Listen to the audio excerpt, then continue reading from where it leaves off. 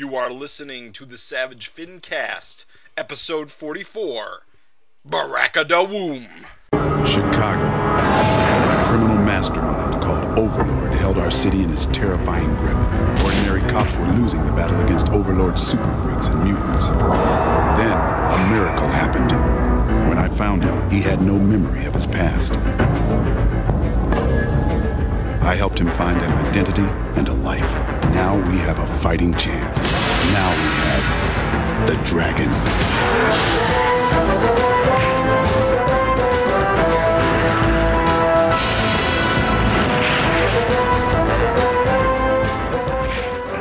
This is the Savage Fincast, the show that puts up with way too much. I am Jim Purcell. I'm Raven Perez. And we are back again for a brand new episode.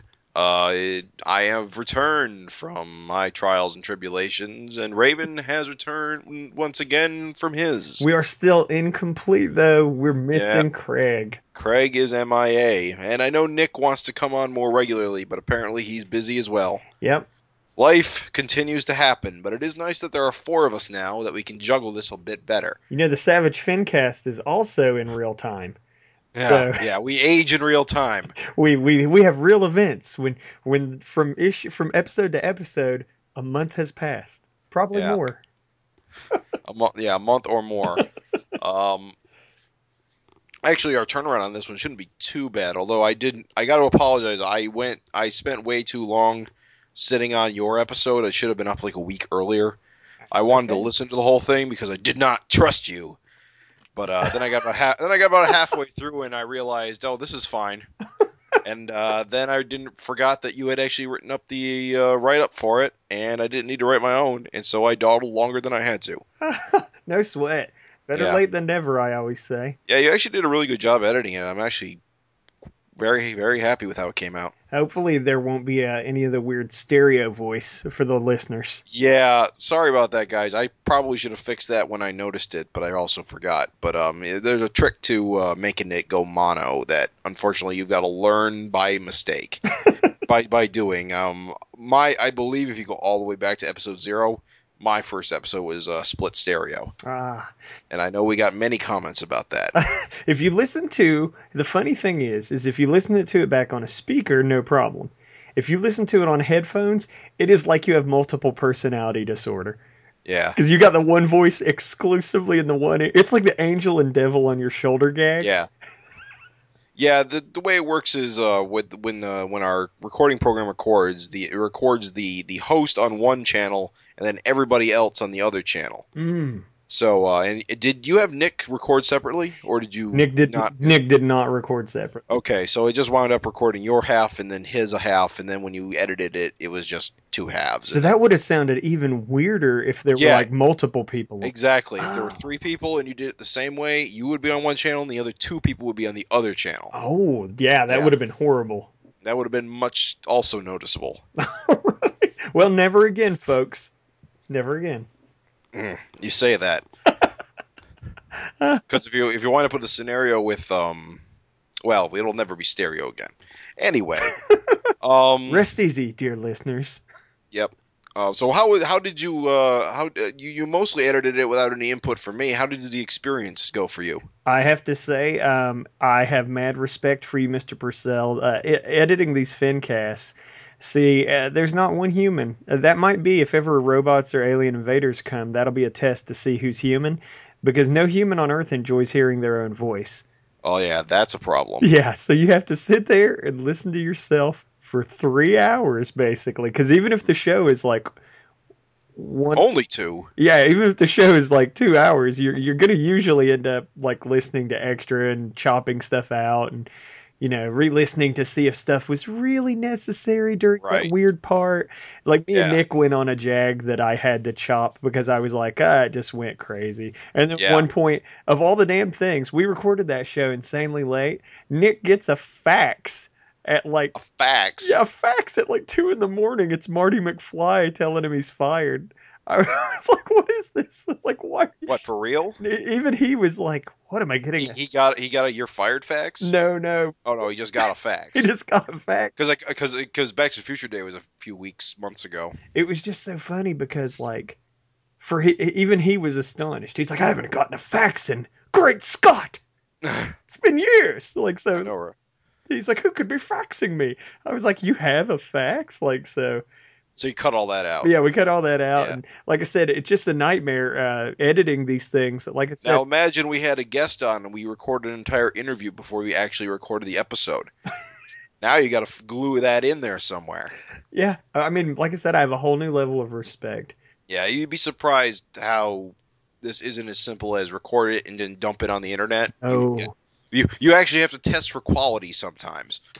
And that means, first of all, you got to spend 2.5 hours recording. Then you got to spend at least 2.5 hours listening to yourself again. Uh-huh.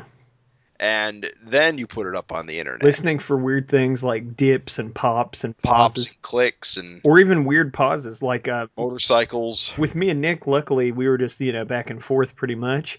But like if there's a group, and I know it happens sometimes with us, and Jim edits it out so that you never hear it, folks. But like if there's like 3 or 4 of us, we don't want to all be talking over each other. So sometimes they'll just hit a period of silence where everyone's just waiting for each other. Right. And Jim's got to go through and listen for all the little silences and like cut them out. And I'm like, oh. Cut all the silences out. Like, and if someone like starts speaking and someone else starts speaking at the same time, but one person keeps going, one person stops, you added out that chunk of the person who started and stopped, so that it doesn't sound like it's talking over each other. Oh my God. Yeah, and you got to look for all that crap. Whew, it's nuts. I mean, like I said, I have a whole new level of my Fincast appreciation is just even more. Now I've started using a fast forward tool that's part of the editing program. Okay.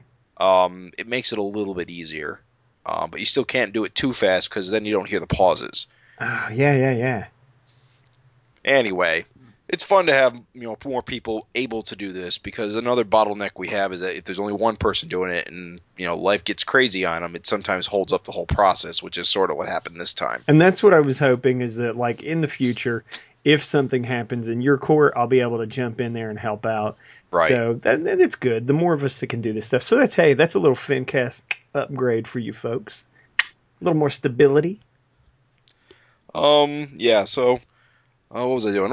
You been up to anything exciting lately, Raven? I heard you mention it. You made the big decision to go turn your webcomic from color to black and white. I am. Whoa, excuse me. I ignored some very good advice. Sage wisdom from comic printing professionals. A legend, maybe. I don't know. It feels like it came from... Nobody buys black and white comics? No, it came from Jeff Smith or somebody who did black and white, and they were like, listen, if somebody... I mean, it's conventional wisdom, right? Right. At least it used to be. It seems like everything is color now. But... I read a lot of manga, so... Yeah, well, the funny thing is... Okay, let me explain. So the funny thing is this... when I relaunched in 2008, because when I started in black and white for the conventional wisdom reason.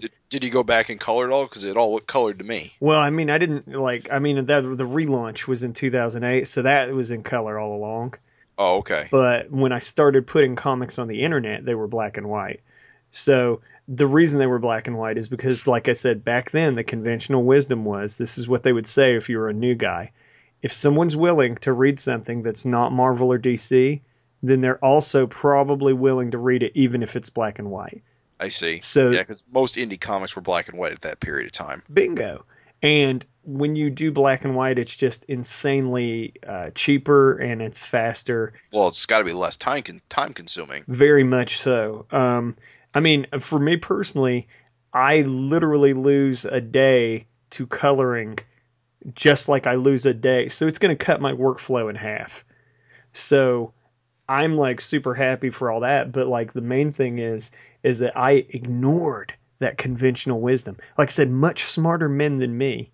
See, it's weird because your comic is so manga influenced. You'd think you'd want to, capture that black and white, traditional style. I wanted to, but with the occasional color page. It was funny to say you were peer pressured into something that lasted for like 8 years. Yeah. But I was peer pressured into coloring the comic because everybody was like, oh man, no one wants black and white. Gross. You should do color. You're putting it on the internet. It should be color. And I was like, you're right. But then like here we are. and we're the long into the dojo's life cycle. The thing I've tried many a thing, and the only thing that really has turned any amount of money that is noticeable at all is books. Right. And so here we are, and I was like, and not getting too personal, but I'm single now, so I'm able to crank out like a ton of pages. So I was like, man, for the first time in my life, I always wanted to do a book a year. And I'm like, here I am. I'm going to be able to do a book a year. And then I pumped my brakes and I was like, oh my God, that would mean that I'd be on the hook for like $11,000 a year printing costs. And I was like, ugh, that's a nightmare. That's a nightmare from hell. So I kind of like the decision was like really huge for me. It's funny. It doesn't matter to like anyone else. The fans didn't give a shit. I put up this big announcement expecting all this pushback, and everybody's like, cool. No one cares. I'm not gonna lie. I don't read very many webcomics that are black and white anymore. Most of them used to be black and white back in the early 2000s, but lately it seems like they've mostly moved color. I think because digital coloring tools have gotten a lot more accessible. Oh yeah, and easy to use. Manga Studio is $50 typically. Well, I got it for 15. It goes on sale like once a quarter. Whereas 15, wow, Photoshop, which used to be the industry standard, and Manga Studios kind of jumped up there. Yeah, because it was actually a human being could actually pay for it. Bingo. And so instead of a corporation, because you have this program that is actually better than Photoshop for comics in a lot of ways. I think it has to do with that. You also have a lot of these new kids. I can say that because I've been doing this since '98. A lot of these new kids will straight up just draw and do everything digitally. Yeah, and they also, like with the tablet. You remember the tablet boom? With Surface and iPad. I just bought one. I got a Wacom. Really? I like it a lot, and it was a cheap ass one too. It's one of the small ones with it's just you just draw on it. It's not a screen or anything, so there's a little bit of a detachment to it when you're drawing. But I like it a lot. You can overcome that. Yeah, I've been overcoming it as I've been practicing with it. I myself don't ever feel insecure about your cheap Wacom because I've been running for 8 years on a $70 Bamboo. So I bought a Bamboo once, but I returned it because at the time I couldn't quite master it. But the new one I bought, I've made a lot more progress with. See, I don't know. Being able to rotate the page with just hold down the button and click and have the whole thing rotate. Yeah. Actually, I think what's made it more better for me is having Manga Studio because it just works better than GIMP. Oh yeah, GIMP. Poor GIMP is close, but no comparison to the guys like Manga Studio and Photoshop. And so I don't know. It is everything I'm doing is completely backwards. I'm going black and white print, but like I said, you got to look at like what's buttering your bread. Everybody's doing digital. A lot of them have different business models, like like you got to do what works for you. Kind of like Michel Fife is doing, his comic through an Etsy shop. No one would. What's that? Yeah, like it's a self-publishing place. Zegas or I know the comics. Copra. What's an Etsy shop? So that's what's so funny. Etsy is like traditionally associated with like hand created crafts. Oh, like jewelry and fabrics, and it's very much that. It's not really anything you would think of as Michel Fife puts each staple in the spine himself by hand. I'm just saying there's no path to glory. Like, look at how much he's done by selling his book through an Etsy shop. Yeah. Like he didn't do like all the things everybody would tell you, oh, you gotta have a Storify and you gotta integrate it into a website and you gotta have a hub and all that. No. You gotta be on Comixology. Yeah. Yeah, everybody. So there's no one set thing that works. You got to figure out what's going to work for you. And for me, I have like hella production. I can crank them out black and white. Unfortunately, I'm not hella quick with coloring. So I was just like, Right. I don't want to face an almost $11,000 hurdle every single year. I also don't want to do. Oh, so you think you'll save a lot of money doing black and white books? I'll give you an example. My book cost about $11,000 to print in color. 11,000? 11,000. Yeah. Jesus. Yeah. So $11,000 every single year, or $2,000. Ah. I'm on your webcomic. I guess you're gonna wait till the end of the arc? I'm gonna finish up my current arc. There's roughly it's an issue left, so there's like 32 pages. So right. The switch should happen around February or whatever. It's funny, you can probably edit this out. Probably no one gives a shit.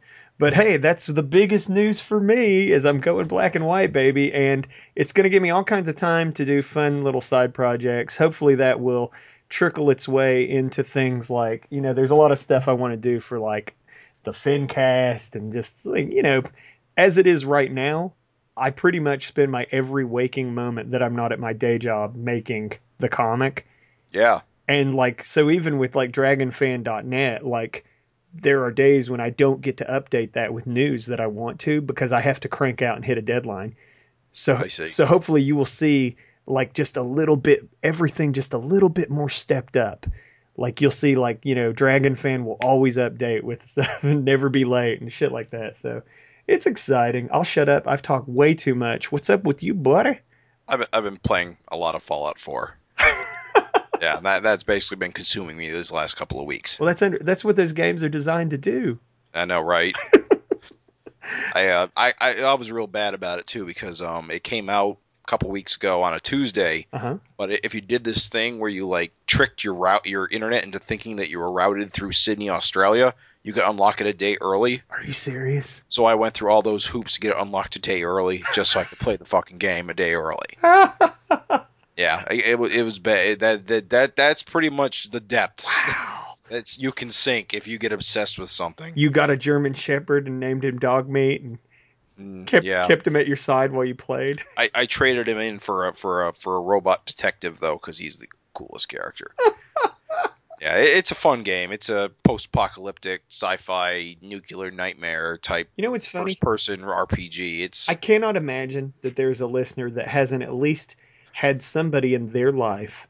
Yeah, touched by Fallout. Yeah, because I don't play games that much these days anymore. Yeah. But dude, I feel like I've played Fallout. I've seen so much about it. Yeah. It's everywhere. Yeah. Yeah, it's a big tentpole franchise. It is the Harry Potter of our times. I don't know if it's that big. You don't think there aren't going to be babies born named Dogmeat? Probably not. Because Dogmeat has been the name of the dog since Fallout 1 in like 1996. So you're saying there's already babies named Dogmeat? Yeah. Very, very possible. Yeah, the dog is always named Dogmeat. It's a running gag. Well, that's fantastic. No, it looks fun. I can't blame you because one of the reasons as a comic artist you don't play games like those, dude. You want to. I know, right? You don't have time. You want to so bad. And it's funny is there are webcomic artists that totally do play. What you need to do is supplement your comic book drawing with Let's Play videos. It's sad. There are webcomic artists I know that are going that route. It's easy. Well, it used to be easy money. It's actually gotten a lot more pain in the ass these days because of how advertising has changed over the last couple of years. And that's how it used to be. Brother, you're talking to a dinosaur. I was around on the internet in 98, 99, 97. And that's the thing. What happens with advertising is as soon as the whole rest of the world catches on to your sweet little deal, yeah, all the advertising revenue shrinks up and dries away. I'm sure webcomics went through that. Oh yeah. At certain points in its history. You used to be able to live, not live, but like you could earn a sweet chunk of change. You at least pay for your overhead. Oh yeah, and now it's nothing. I might get like maybe $20 a month in advertising. You're doing good. Yeah, and that's doing good, and that's what's sad. So, but like these YouTubers, they were buying houses in Beverly Hills and stuff by playing Minecraft. Right. And now it's like, I don't know. We'll see. Yeah. But yeah, no, Fallout, geez. It's funny. It's like, what have you been doing, Jim? Fallout 4. Okay. It'll consume you, kids. It is. It doesn't have one of those handy names like Minecraft yet, but I can see. I did the Minecraft thing for a few months. World of Warcraft. I never got into World of Warcraft. I don't like its game mechanics. They should just name it Fallcrack or Fallcraft or something like that. Yeah. So we can call it Fallcrack. No, I'll do 120, 130 hours like I did in Fallout New Vegas, and then I probably won't touch it again for a few months. Till they release some expansion pack. Yeah, when the DLC starts rolling out, DLC. then I'll probably... These days, they never let you go, Jim. No, they want my $8 every 3 months. If this was a Buffy the Vampire Slayer episode, or hell, these days Supernatural, game companies like that would actually be created by demons, and they would use the games to harvest human life. Yes. Because that's how it feels. All those man hours to nothing. I could see the demon with his glowing eyes over like a fire pit or something saying, "Think of all the wasted humanity." But it feels good when you're doing it, right? Yeah, it's engrossing. It's good. The writing's pretty good this time. Graham looks amazing, so I don't blame you. I'm not gonna hate. If Craig was here, he'd be like, video What's games. A video game? He'd be like, gross. I hate video games. Yuck. He's not anti-video game. He's got kids now. He's got responsibilities in his life. So Savage Dragon is the only shit. What's the word I'm looking for? Pastime? Indulgence in his life. But here's the thing. You said the magic word. He's got kids in his life. Yeah. So in another probably like 3 years or whatever, his kids are going to be all like into VR games and yeah, I know, right? Lucky fucking bastards. Some shit we don't even know about. And so Craig will be like, "Have you guys played the new virtual reality?" And we're going to be like, "No." Well, I really like what the Oculus Rift shit's gonna do. I just hope it actually, becomes affordable in the next few years. Everything. It's all, Hey, I got the Oh, I also bought a PS3. So I finally got, with the last generation just in time. Just in time for this new one to be in its middle ages. I've wanted to get a PS3 for ages just because it's a Blu-ray player and it does Netflix and Hulu and plays a ton of games I want to try. So oh yeah. I wound up trading in a whole bunch of DVDs to my local used game shop and use that to subsidize getting one. Nice. So I got that too. Nice. Man, like you need more than one gaming diversion with Fallout. I know, right? Anyway, we've been chit-chatting about ourselves a little bit too much. We should probably move on. News-wise, we don't really have a ton of news, which is funny. All right, so the only, tangent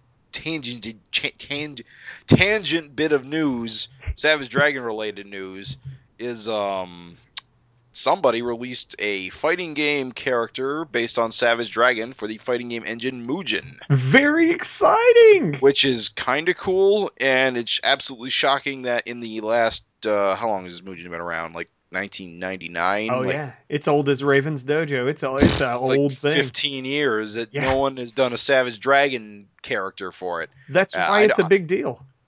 Because a few years ago, I went looking for image-based characters, and the only one I could find was 2 versions of Spawn. Which versions of Spawn? Yeah. And, so at the time I went, I guess we're never going to get a Savage Dragon fighting game character. Because I think it was at the time we were talking about, like, what if Savage Dragon was a fighting game? And I said, wait, let's find out if someone had already done that. And they hadn't. Well, but now they have. It's amazing. It's simply amazing that it really is simply amazing that it took this long. Because I would say that, I mean, at least if you're into like a weirdo fighting game, all right, real quick to explain what Mugen is. What is for Mugen? Folks. Yeah, what is Mugen? What is Mugen? Says everyone who doesn't, video game. So what Mugen is it is an open source 100% free create your own 2D fighting game engine. So they don't give you characters, you just download the program. And the tools are extremely crude and basic, but that is because with it you can create any kind of fighting game character as long as it is 2D that you desire. So well, it's primarily designed to emulate the style of classic Street Fighter or SNK King of Fighters or Marvel vs. Capcom. Bingo. Primarily. Bingo. And so In the beginning, in its infancy, Mugen was all sprite rips, so it was basically all of them Street Fighter characters and, like Jim said, SNK characters. So there's two basically. I believe there's two primary mentalities when you're making a Mugen character. You're either going to try to make it as accurate to the official game as possible, or take a character and then make it as goofy as you want. And what's so cool is, so like 2D fighting, it's not cool that 2D fighting games are on the decline, but like they're just super rare these days. Are they? Well, they're way more rare.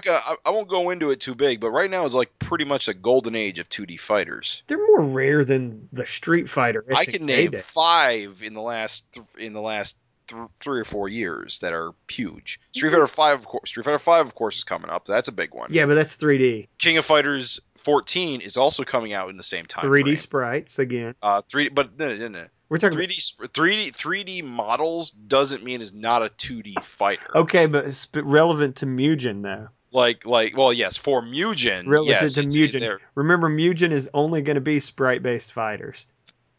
That's true. So now think about how many sprite-based fighters there are. Well, there's none. Oh, exactly. There's Skullgirls. Well, Skullgirls, and then there's a few like outliers like Under Night, In-Birth, which is a Japanese. There's a bunch of Japanese fighters like that. It became Aquapass and if you're talking Arcana about Hearts. If you're talking about 2D, Blaze Blue is pretty much the biggest franchise that still uses 2D sprites. Oh, he does still use 2D. Yes, Guilty Gear is now 3D sprites that look like the crispest 2D sprites you've ever seen. It's actually amazing what they've done with Unreal Engine to make these 3D models look like 2D sprites. Yeah, Google it if you haven't seen it, actually. It actually is really... Guilty Gear Xrd. Yeah, XRD. XRD. But no, Mugen like basically allows people to make their own 2D characters, 2D fighting games, a la Street Fighter. So it still means you have to actually make the sprites, which for some people means it basically you have to draw these pixel drawings, and you have to draw a lot of them. So for a lot of people, it's easier to just rip them out of games that already exist because they don't have any artistic talent of their own. But if you do have the time talent, saver. Yeah, it's time saver. Because think of all the time it takes to render. That's probably why. Well, I guess that's what I was trying to stab at, is that original characters were not a huge strong point. So you had all of these characters ripped from mainstream games, and then once they ripped everything, then like it was kind of like, well, and I really feel that's why Mugen kind of like died down a lot. Right, because there's less stuff to rip. There's less stuff to rip, so it's almost like, well, our work's done here, and everybody moved away from it. But right, and it's not a great fighting game engine. There are better. If you're making an original fighting game, there are a lot better options. But nevertheless, here is this thing that has been around for decades. Yep. And has an enormous, simply staggering amount of characters that are out there. Right. So there's hundreds, I'm sure, right? If not thousands. Of what? Mugen characters. Oh, yeah, thousands. Thousands. Definitely. So you can get Ronald McDonald, and you can get Family Guy and Homer Simpson. And those are classic Mugen characters. I back in like the early 2000s, like Family Guy was like one of the first Mugen characters I ever downloaded. Really? Yeah, and Leela from Futurama. See, now I'm going to show my age. All my dudes were Street Fighter dudes and SNK dudes. So I was like, that's so cool. I can have Ryu fighting Terry Bogard. Yeah, that's pretty much, actually right now I'm trying to build the perfect SNK versus Capcom fighting clash of all the different versions of the characters. That's what I'm carefully trying to put together in Mugen right now. It's cool if you ever, and that's what it enables you to do, is have your dream fighting game roster. And so if you YouTube it, if you don't feel like getting into it, it's still neat to see. Oh, you want to see? Okay, I got the perfect thing. If you want to see Mugen in action, it's called SaltyBet.com. SaltyBet.com. SaltyBet.com. What it is it's a Twitch TV based streaming of a Mugen AI versus AI fight. That every matchup is random, and then what you have the two AI characters fight each other. But the gimmick is you have funny money, fake money, to bet on the fight to see which ridiculous character is going to beat the other character. And you try to make thousands of funny money dollars on these Mugen fights. Wow. It's actually quite fun and addictive. It's like cockfighting in the future. Only it's, bad fighting game rips. Well, to bring it back home for Savage Dragon fans, it's kind of cool because there is, for the first time in decades, out of thousands and thousands of characters, however the hell it took this long, and like Jim said, there's 2 spawns. It's a miracle it took this long to get a Savage Dragon, and yet we have one, and he's actually pretty respectable. Didn't you actually play as him? I played around with him a bit. He's got a few missing components. He's got a pretty good he's got how do I even pronounce this? He's kind of a weird character because he's like Marvel vs. Capcom based. He's got the super jump. He's got six attack buttons, 3 punches, 3 kicks.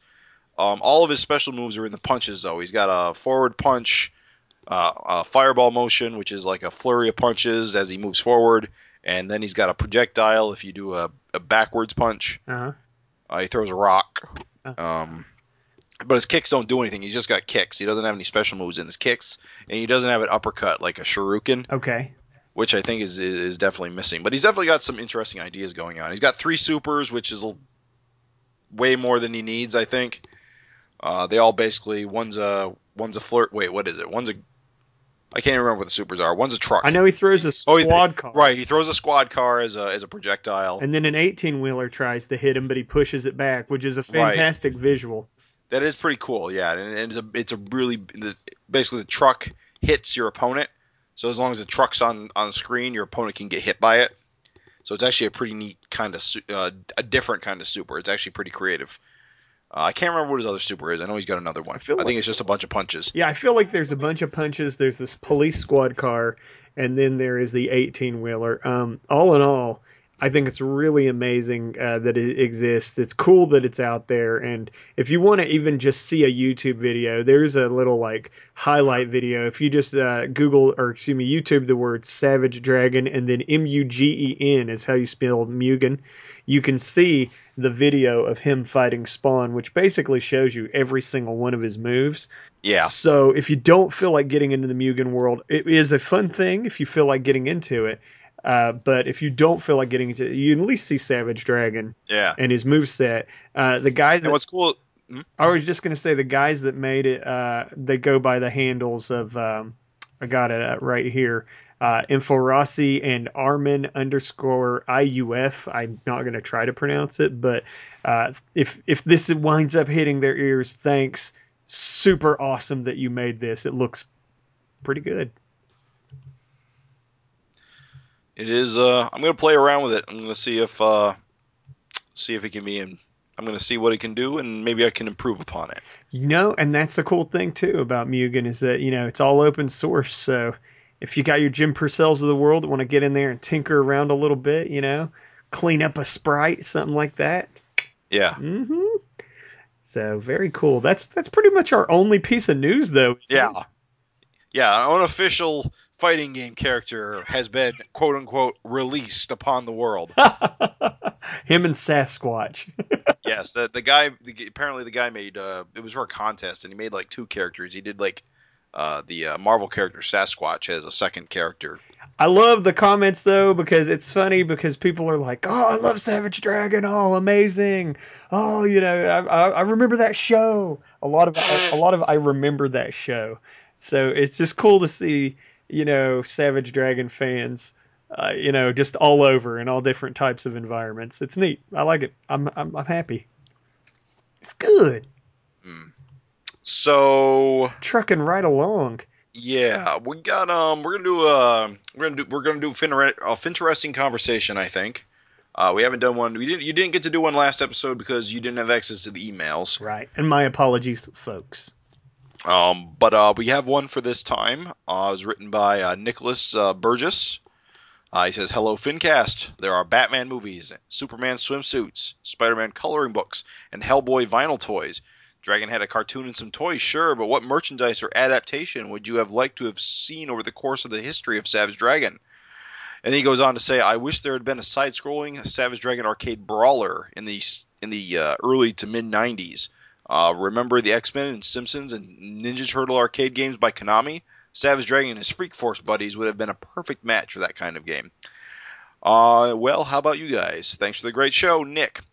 Well, we've talked about the hypothetical Savage Dragon Brawler. I think that would have been a fun game to have back in the early 90s. It definitely would have left an impression, I think. Oh, yeah. That would have been huge. Game.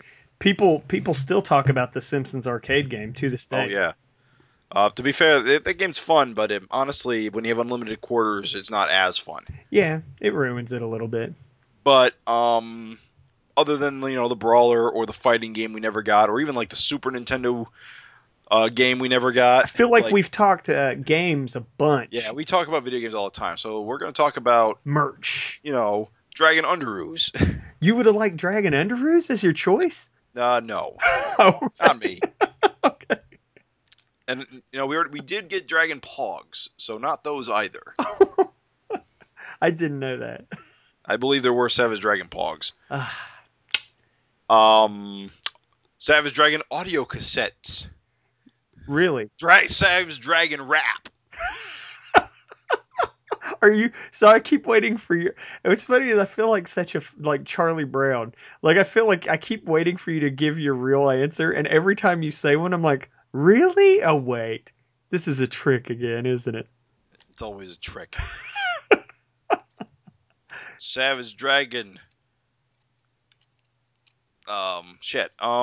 Honestly, I'm not really sure. I've never been a big merchandise kind of guy. I've always found that, except for maybe toys, action figures that are well articulated, or video games, a lot of merchandise is kind of just cheapens the product.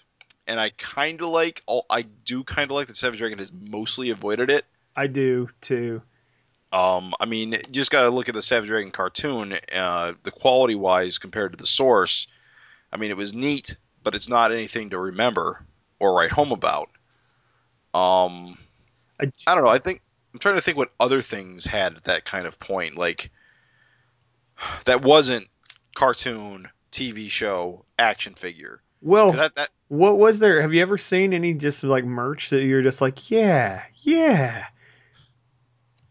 Because it's almost never that way. I think you would need something neat, like a fin hat, like a Savage Dragon fin hat. Oh my god! It's like a base. It'd be like a beanie, but it'd have the fin on it. It would sell to no one. No one. That'd be something I want to buy. It is hard because when you think of like other like Savage Dragon merch that's not toys or video games, or putting an image on clothing of some type, it does get into the Starship Enterprise pizza cutter, where you're just like, someone has that. I don't know. Do you think Savage Dragon would handle a prose book series? I think that it could, because I've always thought Savage Dragon had just a gigantic world. So you could definitely write something. I mean, if you wanted to, I think you could, because there's just so much out there. I tell you, I hate to be this way, but there's almost always someone that I was wishing we were seeing more of. Yeah. So I think it could support a prose. If you wanted prose of it, you could. The 9 book sequence Low Blow Adventures. You Charlie Brown me again, you bastard. I'm missing the foot. Only this time I'm serious. Oh, sorry. I would read books about Low Blow. Would you really? Maybe. I would listen to audiobooks about Low Blow. Like with celebrity voice acting. Yeah.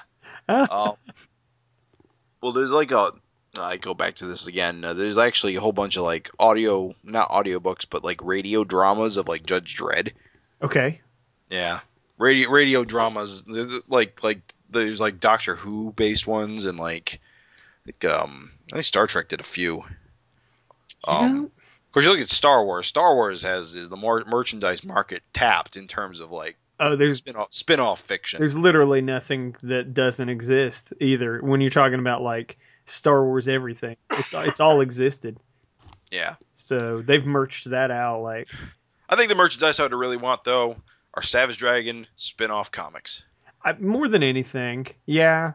More than, which we've talked about too. Yeah. But I think our dream spin-offs, yeah. I think I have to agree. I did manage to cook up something But I mean, it took a lot of effort for me to think of something that was not a toy, a video game, or clothes. Savage Dragon brand Kraft mac and cheese? Little fins. You know, I would eat those. I would eat that. That's my answer. No, I'm kidding. Oh, I just thought of one. What's that? I just glanced sideways and I looked at my DVD shelf and it suddenly clicked. Uh-huh. The Savage Dragon anime. No, you weren't kidding. Craig told me to go look at remember, I never watched the cartoon. Yeah. So Craig told me to go watch the intro to see he was like, the animation of the intro is amazing. He's like, after that, it's all terrible.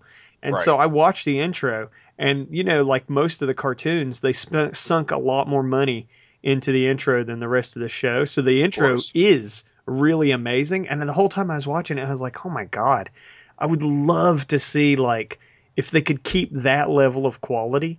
Right. Like, I would love to see Savage Dragon. You know what? All right, we keep acting like we don't know, but Witchblade got an anime. even a Savage Dragon animation, just a 26 episode series or something. Yeah. Even if they did a DC style, like just a film, where it's like 40-minute film. Yeah, 40 hour and a half. Hour and a half, like direct to DVD. Yeah, Paul Dini style.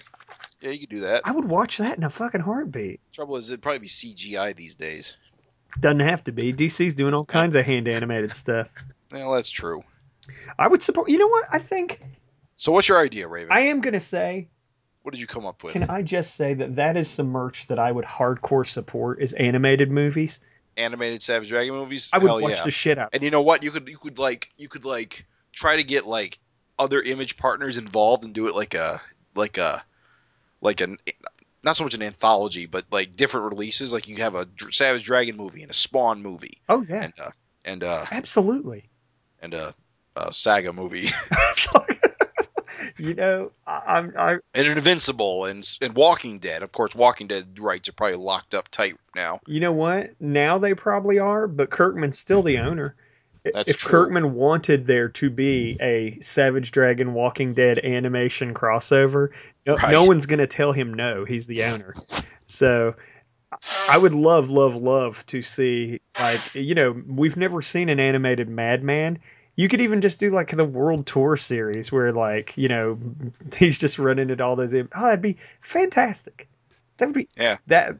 So I think roundabout, your idea stomps my idea. But the one thing I managed to muster up, because I was like, well, I would do that. I would play that. It's still a video game, but there's a Savage Dragon. If there was a Savage Dragon visual novel, where he is a policeman. A policeman, yes. That he goes around finding waifu. Well, like Angel and Rapture and Rita. I hadn't thought about it. And Alex. I hadn't thought about it. Oh, you bastard. Oh, man, I ruined it. No, you know what's so funny? The Savage Dragon Dating Simulator coming to a PC near you. What's so funny is that genre lends itself to only two things, really. Crime, like murder mystery style, and dating. And Savage Dragon is like a ladies' man and a police officer. It actually would work, I think, pretty well. Dating you. Which girl will you pick? Will you take Alex to the theme park? There are probably a lot of people who are confused about what the fuck we're talking about. I don't know. When you say that everyone knows what a dating game... No, I'm kidding. It is weird and niche. It's a very, very niche. There's a style of text-based mostly. Japanese predominantly. There's Western developers these days. Very narrative-driven. Extremely narrative. As in, you are looking at typically static images with text. It's like a choose-your-own-adventure novel with graphics where the primary goal is to date somebody. And the only other type of genre, dating is so popular that it almost dominates the genre. Right. The only other type of genre that has even a remote, like, level of frequency in that medium is crime and murder mysteries. Right, because, and like horror murder mysteries. There's a lot of horror themed ones too. Because mainly it lends itself so well to talking. Right. So people that don't know what we're talking about, that's it. You can Google visual novel. Google visual novel, yes. Yeah, you'll see a ton of them. Probably the most popular. Google waifu. Maybe don't Google waifu. Unless you like that, and then cool, good for you.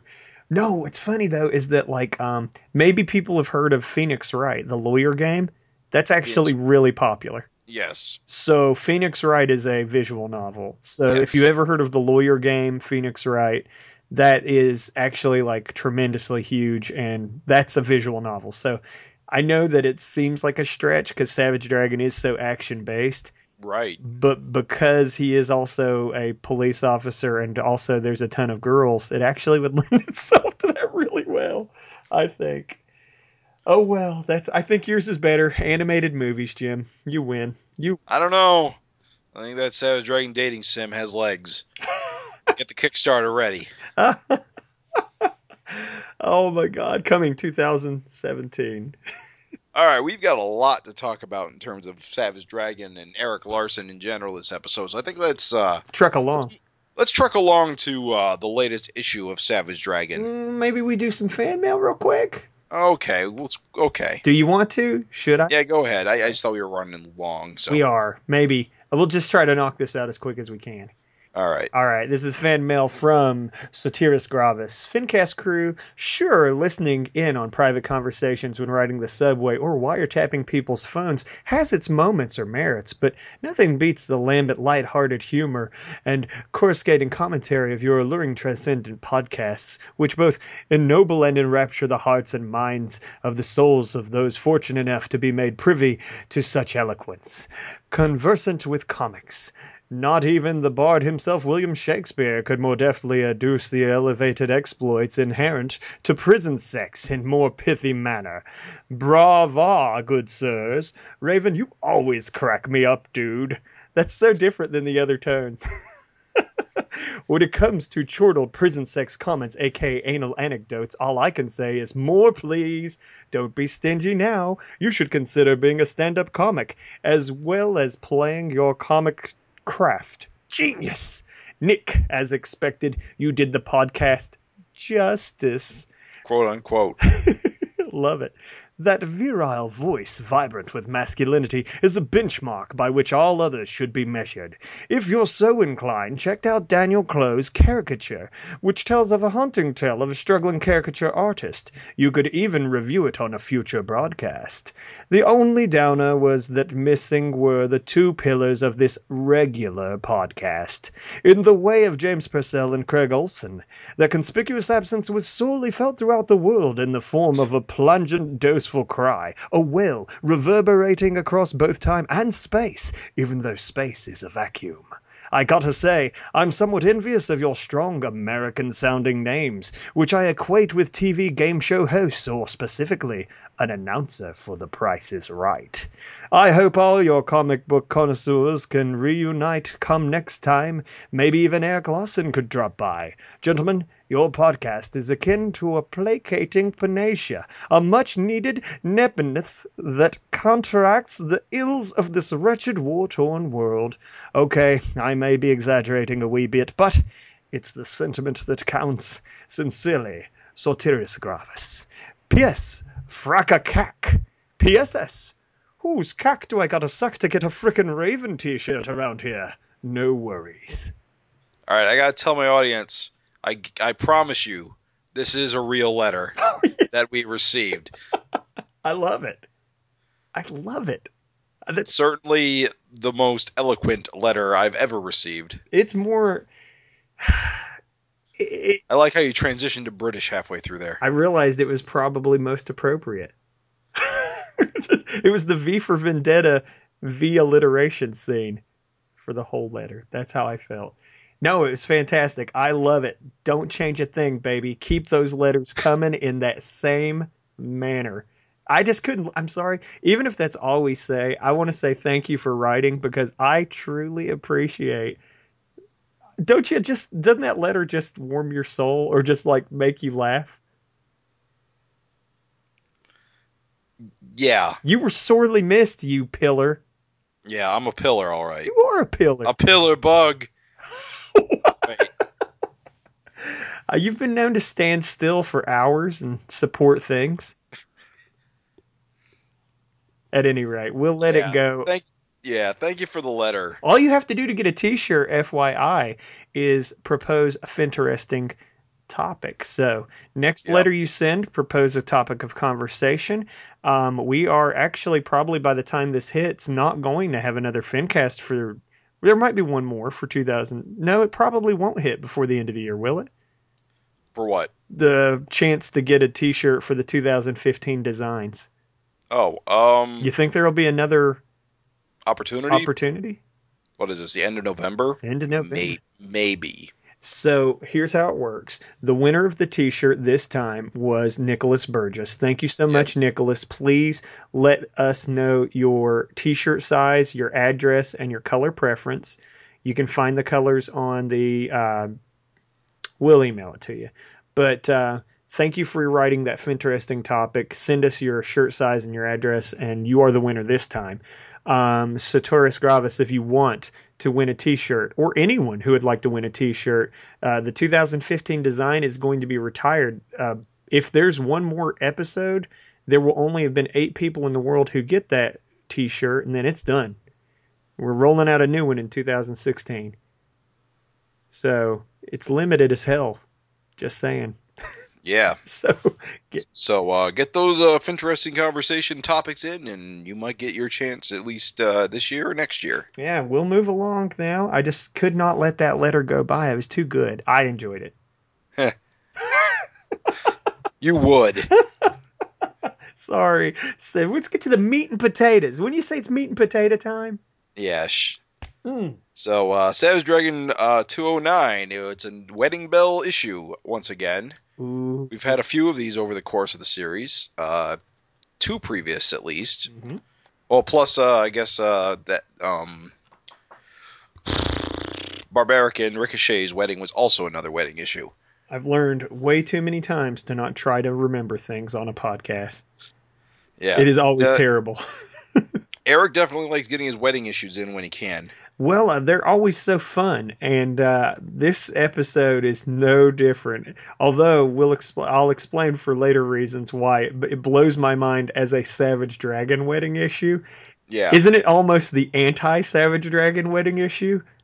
In some ways, yes. In some ways, because normally, and we even speculated on the podcast, normally whenever there's a wedding issue, someone's going to die. Huh. the laugh.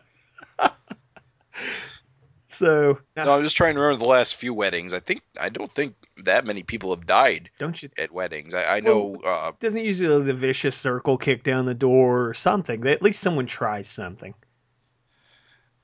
I don't recall when Dragon married Jennifer in the second time. I think that one went off pretty well. Oh, really? I don't think anyone died at that one. So, Imposter as Jennifer got blasted in half, right? Right. That was a big deal with the first wedding. Okay.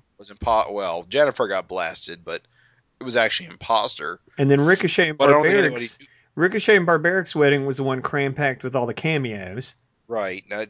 I think there was a fight, but I don't think anyone died. Okay. No one died. There was just a brawl. And so... May have been a brawl at the second Dragon Jennifer wedding, but I don't recall anyone dying. Okay, maybe that was right either in the middle or the start of like the quote unquote family era. Oh, okay. Well, then nobody would have gotten blown in half. Okay. Yeah. Although to be fair, that period didn't last very long. Actually, it's misremembered in some ways. It was actually had some fairly violent scenes in it throughout it. Really? Yeah, it did, didn't it? Yeah. You're talking about. I'm talking about be like issue 100 through like 109. Oh yeah, that period basically ends when Jennifer beats Deathseed to death. Oh, so it's funny. And the lummox comes through when Alex stabs him to death. That pretty much is the cue that period ended. And it's funny because it is funny that you are correct. I remember the family era finger quotes as being so long. That's only 9 issues. That's not even a full year's worth of issues. Right. That's hilarious. This episode, I just got to say, I love that we get to see. It's not raunchy, but it's just kind of a shocker just to see Maxine standing there with her dress up so high, her pregnant belly out, and the device, which has no explanation. I don't think it has no explanation because last time I checked, Rex is dead. Yeah, Rex is dead. You can guess that. My big question mark is where did she get it? Maybe Lorella, but it's funny because no one mentions where it came from the whole episode. Right. The only logical source would be Lorella, who would know something of the biology going on. But it was funny because it was like, there it is, and they don't mention shit about where it came from. But I love that opening panel because it's subtle as it's just this tiny little panel. It's not a big gratuitous belly shot. Poke. And there it is. So she's pregnant as shit, about to pop, and she's apparently Maxine.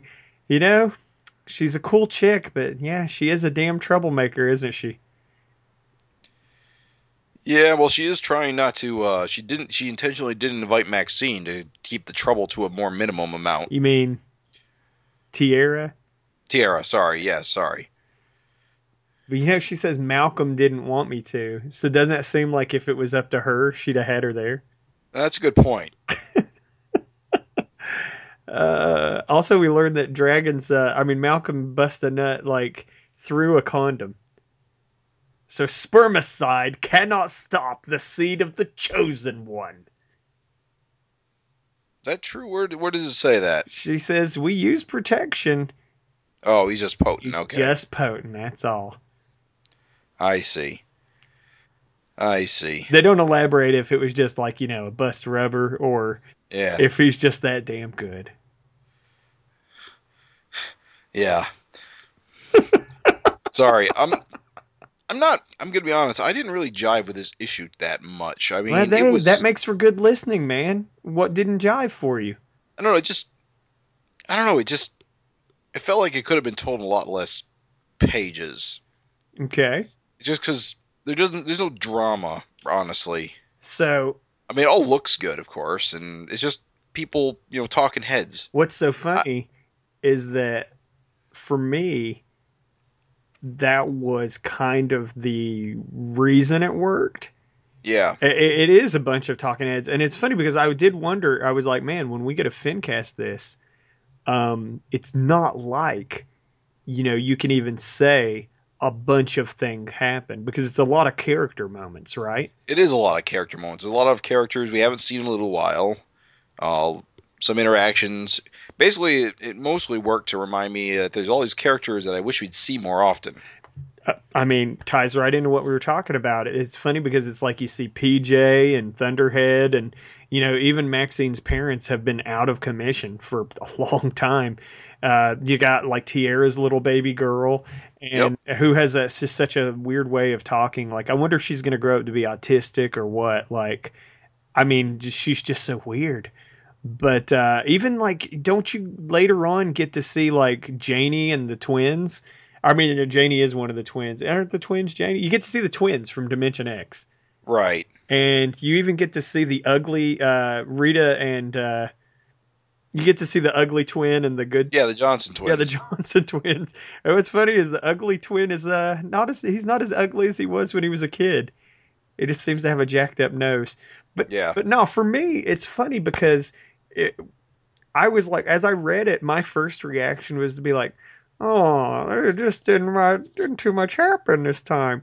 But it's what it is. I mean, I guess without jumping straight to the to the meat and potatoes of this issue, the big thing that happened, I guess.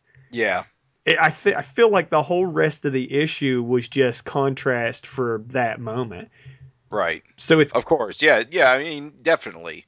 And definitely because you keep waiting for. Of course, it's Savage Dragon because every time you turn a page, you always go, okay, whose head's going to explode this time? Right. So that for me, like I said, when I called it the anti-wedding issue, it is funny because basically it is just a successful normal wedding.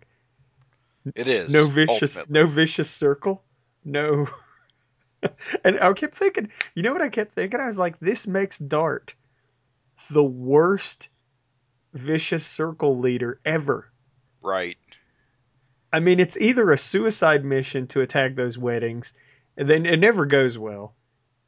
I mean, I don't know. Shit, the imposter got blasted in half. They thought they were killing Dragon's wife, so that would have been a pretty successful hit.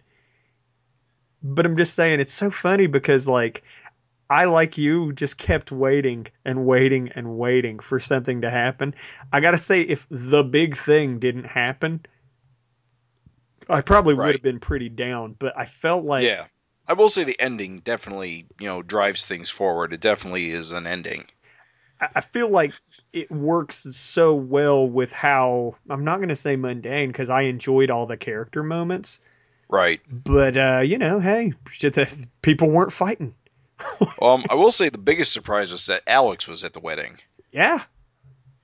And that surprised me the most. They didn't let Dragon out either. No. Well, that didn't surprise me. I figured they wouldn't. Didn't you think he was going to show up at the last second and be like, "Congratulations, son"? No, I felt that would be that. I think that would. I don't think that would work. I don't think that would make any sense. I was surprised. So I didn't expect him to show up. I was surprised he wasn't there.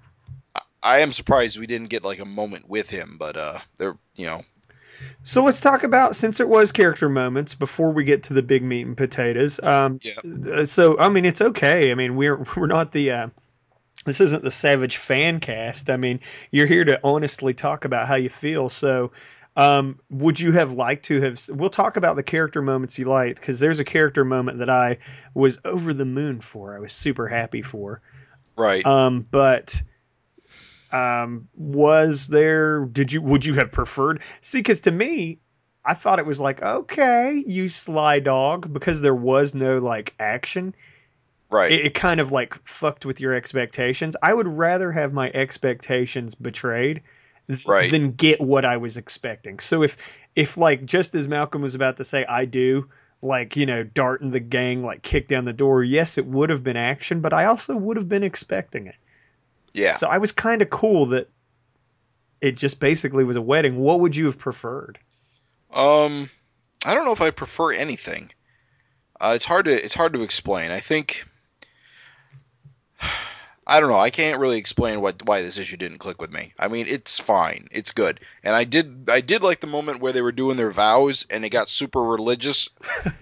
And because it's one of those moments, because Eric always, he pokes fun at religion fairly often. So here's them having the wedding and them doing like a very, very religious traditional service. Mm-hmm. And they even call themselves out on it that, whoops, we probably should have done our own vows. Right.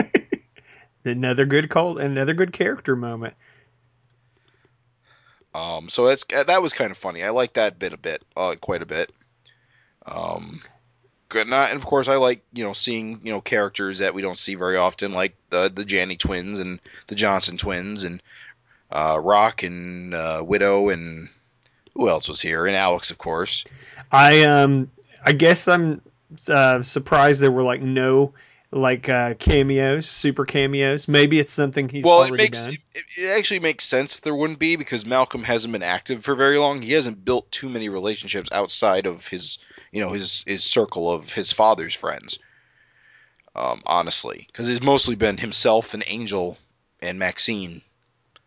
He hasn't had any adventures with Invincible or Spawn or anybody yet. Young. Are you still there? Yeah. Yeah, and there's no reason for Youngblood to show up. I was surprised that they weren't, but yeah, you're right. It's basically like a... It's not a celebrity wedding. Yeah, it's not. It isn't being treated as one. Even though he is supposed to be he is a celebrity. Yeah. You're right, because it has been indicated. So you do wonder where the paparazzi is, that sort of thing. Yeah, that's the thing. Maybe we're just not seeing it. Of course, they do call at the end of the wedding. They do say no paparazzi.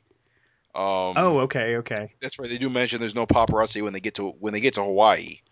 Oh, okay. And Maxine's actually disappointed that they're not being bothered by people with cameras. Oh, all right. Which is actually kind of funny. No, that's the thing, is like I was like, huh.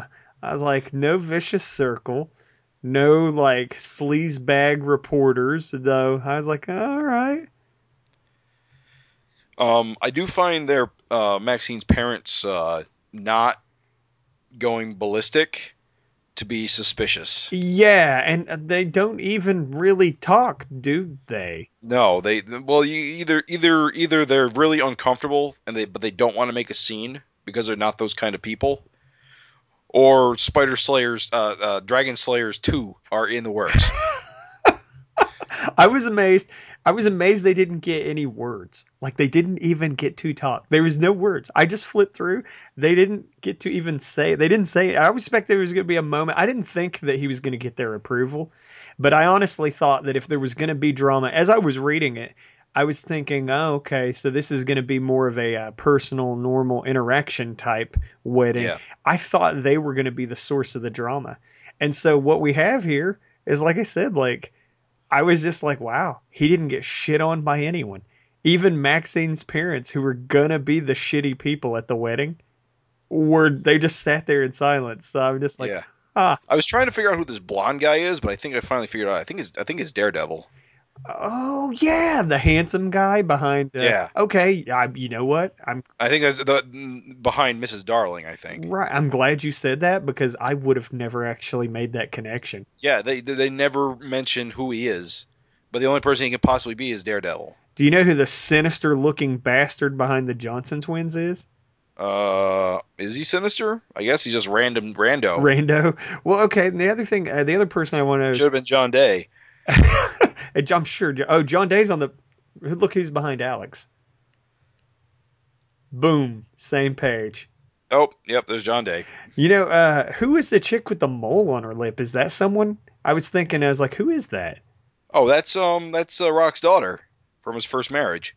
See, this is where she first appeared in the Rock House Diner way back. Okay, this is where my mid coming in and collecting out of order stuff betrays me. I see. I see Feasel, and I Feasel. see like all kinds of characters. I just didn't recognize who that chick was with the big mole on her lip. Yep, I'm 90% sure that's who she is. Oh, you're good, man. Rock's first marriage daughter. That's crazy as shit. Yeah, she came into. She joined up with the Rock House Diner crew at a certain point. I think when her mother died. Oh, you're good. I guess we're at the point where it's okay to talk about it enough that. I'll say this before I say that. I hope Tierra's daughter grows up to still be a good character because she's so cute as a kid. Yeah, definitely. But looks like old Thunderhead's about to hook up with Nancy. Yeah, she's one of Maxine's friends, right? Yeah. We'll see where that goes. Uh-huh. You hope she's not trying to, break his heart or nothing, but here's hoping anyway. Yeah. Here's hoping. I hope there's a happy ending for old Skullface Jr. What else is there to say? What else? It's not too. That's the thing. Sadly, even though I did enjoy it, I didn't actually feel like it was lacking or anything. Like I like Frank's speech, and I love just even though it feels like even like Angel's little thing about live every day as if it's your last and every night as if it's your first, which is funny because that's kind of like a kind of a naughty little joke there to make with the parents and everyone around. And there's that great. I just feel like there was lots of good comedy and character moments, but it doesn't lend itself to you talking too much about like, oh, this happened and that happened. So no, it's cool. I was pleased with it all. I guess then that's Daredevil, dropping props on him to Maxine's parents. Right. And, okay, see, that helps me, man. I didn't realize who the hell that was talking to them. I was like, who the hell is that talking? Like, should we know that guy? I thought it was just some random person, like it was just like a police officer or something. Yeah, I thought it was just more twisting of the knife of everyone enjoying this and being proud of Malcolm. But no, that's actually Daredevil giving them props. Okay. So, no, the cake eating scene, I mean, hell, I've been to a million weddings in my life. It was just kind of funny to see, like, the garter scene and the bouquet and the cake eating scene. I thought all that stuff was hilarious and good, and I'm down with it. I was pleased that it made it in there. They're setting up hardcore for 210's Tiki issue with their little. Yeah. There's just not too much you can really say about that. Then we might as well, I guess, just move to the big twist to this issue. Yeah, that Tierra was pregnant. Yeah, this blew me away. I didn't see this shit coming at all. I didn't see. That's what I'm talking about. Turn a page, baby busts out of your stomach. And in fact, see, that's why it works for me, Jim. That's why it works for me, because I was like, there's just really not going to be a thing this issue. Okay. And then you get, was not expecting Tierra to be the source of this fucking madness. Yeah. That's the Chosen One's kid. And it's pretty disturbing the way it's still attached to her and drags her out of the train. Dude, that was when you feel. See, that's why this issue worked for me. Okay, it's time to get excited. So the whole issue is like your big fake out. You think something's going to happen at the wedding. You think the wedding's going to be like the big, like, vicious circle's going to kick down the door and something crazy's going to happen at the wedding, or Maxine's going to go into labor during the wedding, or you think something like that is going to be where that comes from. And I don't know why, but when I saw Tierra crying on the subway train, I thought it was just one more broke. I thought, next time we'll see her, she'll be on her way to see the power broker, or maybe you'd think she's crying because she's listening to all these kids gossiping about, Dragon's wedding. Hell no, she's getting the Aliens 1, dinner, Last Supper. Boom! By the way, I've been sitting on this. I've been waiting for the Fincast. You know the sound effect that should have been there? What? Brack-a-woom. Brack-a-woom. I don't think there are any sound effects in this issue. There wouldn't need to be. No, not for the wedding.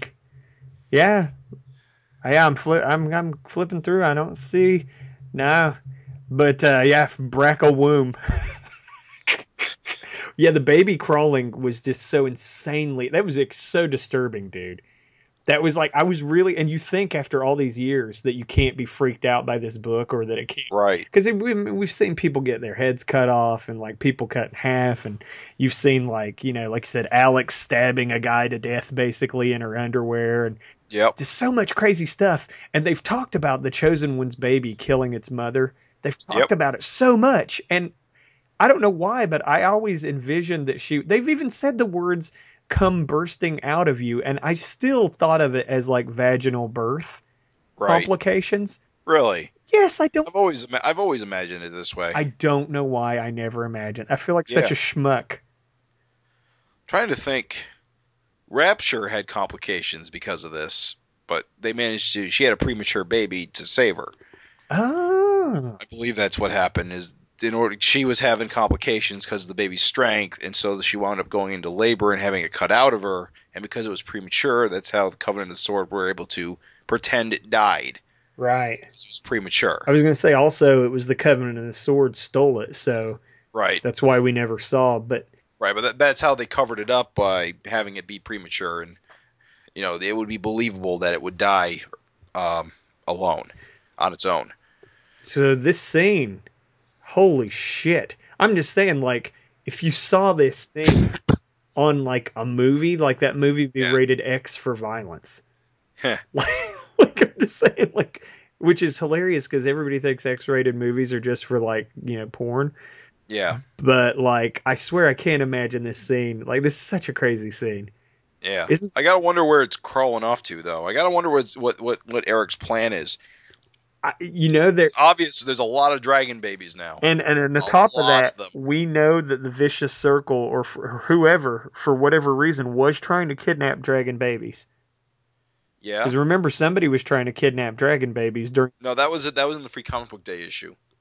So that still takes place in the future, and we don't know who they were. Oh. We don't know what their motivation is. We don't know if they're Vicious Circle or not. That was Fountainhead.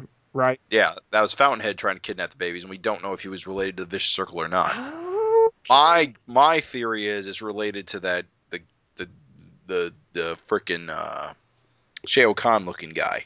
The power broker?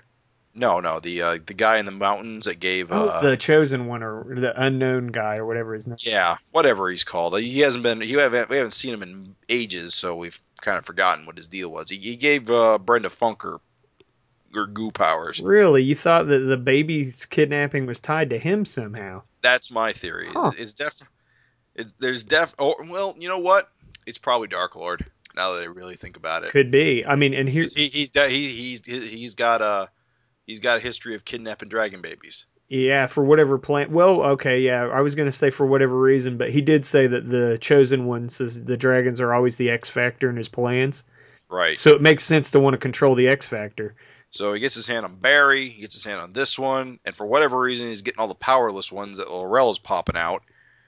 I don't know what his plan is. It's crazy. It's funny because with all the things in play, we now know that a chosen one's powers can be turned off.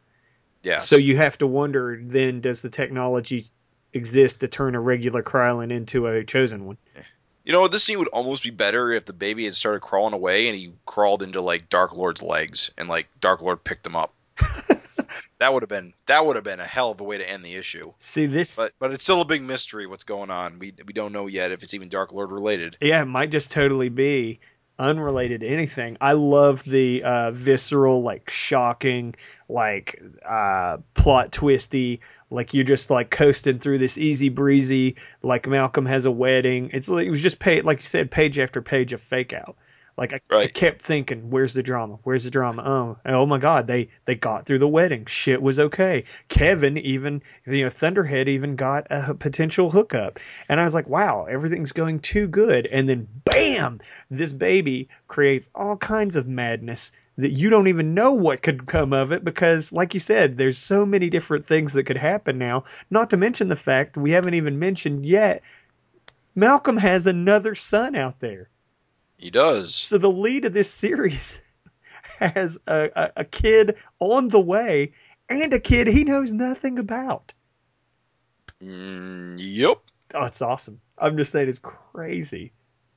And being a celebrity, if the word gets out it's his, which I don't know, there's security cameras on subways. There's all kinds of ways this can get out. This seemed like a very what's the word I'm looking for? Like straight out of the Warriors type of subway station. Yeah. With like elevated with like nobody around. Don't you think there's still at least like a security camera thing potentially? Yeah. Yeah, it was weird. Yeah, I mean for the scene it definitely needed to be an empty train, but it's weird that there's nobody on it or that anyone was around to see what happened. Oh, but they'll find it. Oh, I'm sure they will. And the paparazzi press, like the Rag magazine, Tierra did actually run to them with a pregnancy story, so they're aware. Even though they thought it was a hoax, when they see this chick laying there with an umbilical cord out her exploded stomach, they're going to be there to make the connection.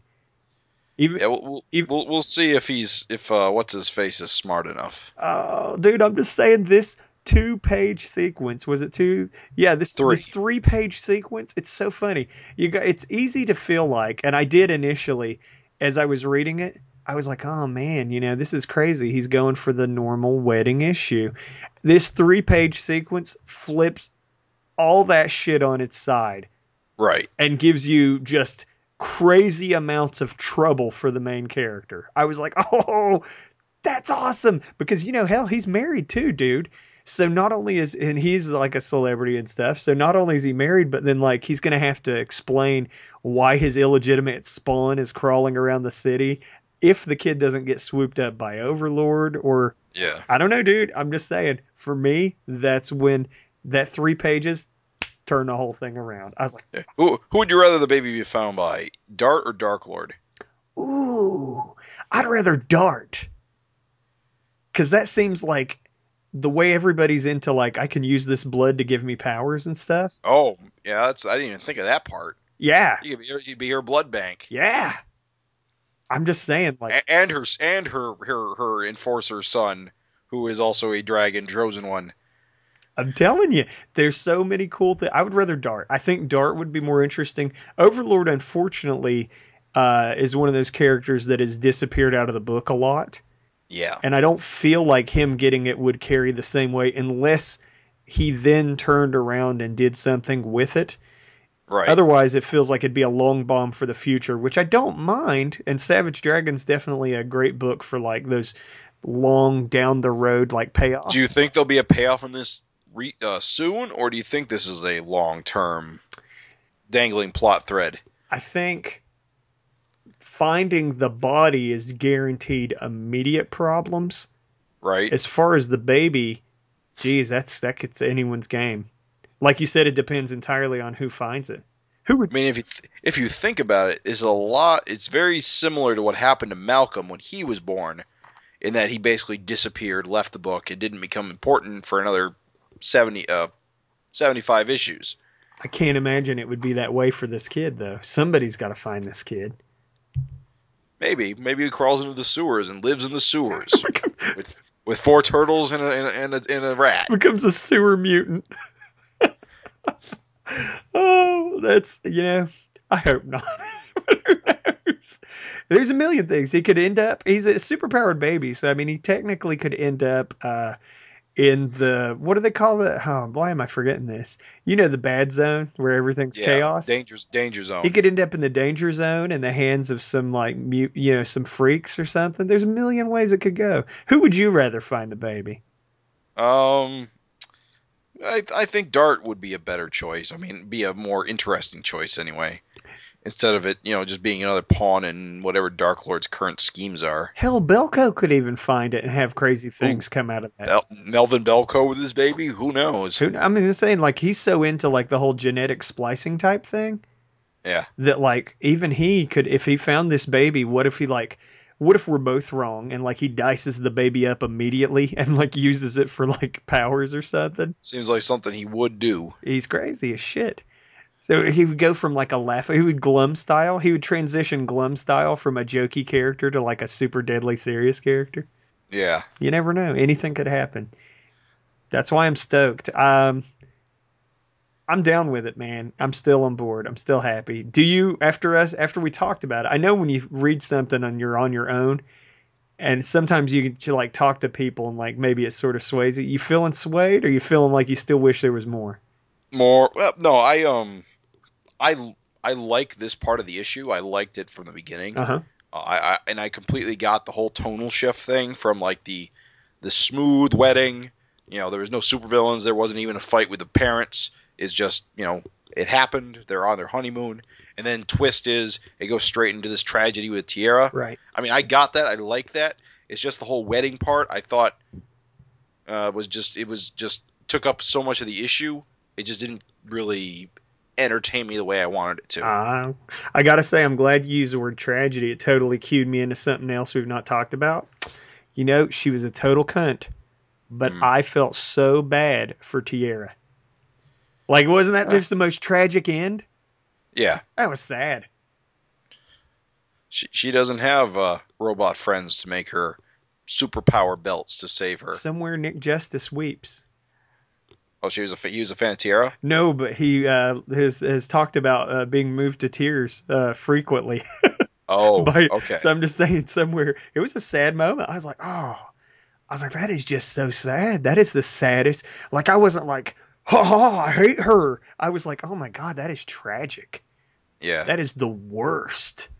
Like, to die all alone, like, ugh. And like, what the hell was she thinking? Because like Malcolm warned her. I don't know, dude. Yeah. Yeah, you got to wonder about that. Yeah, she was warned. So, like, what the hell was she thinking? I don't know, dude. It was good. It was good. You remain unswayed.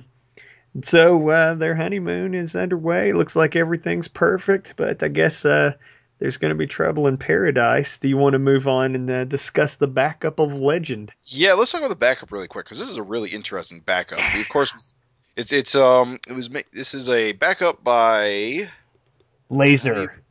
Lazur. He's I can't remember where he's from. He's definitely European. Polish. Polish. He's Okay, Polish. He made this. Sorry, he made this tribute comic to a character called Mouthful of Death. Is that her name? Mouthful of Death. Based on Fletcher Hanks. What was the name of that chick? Hold on, Phantoma.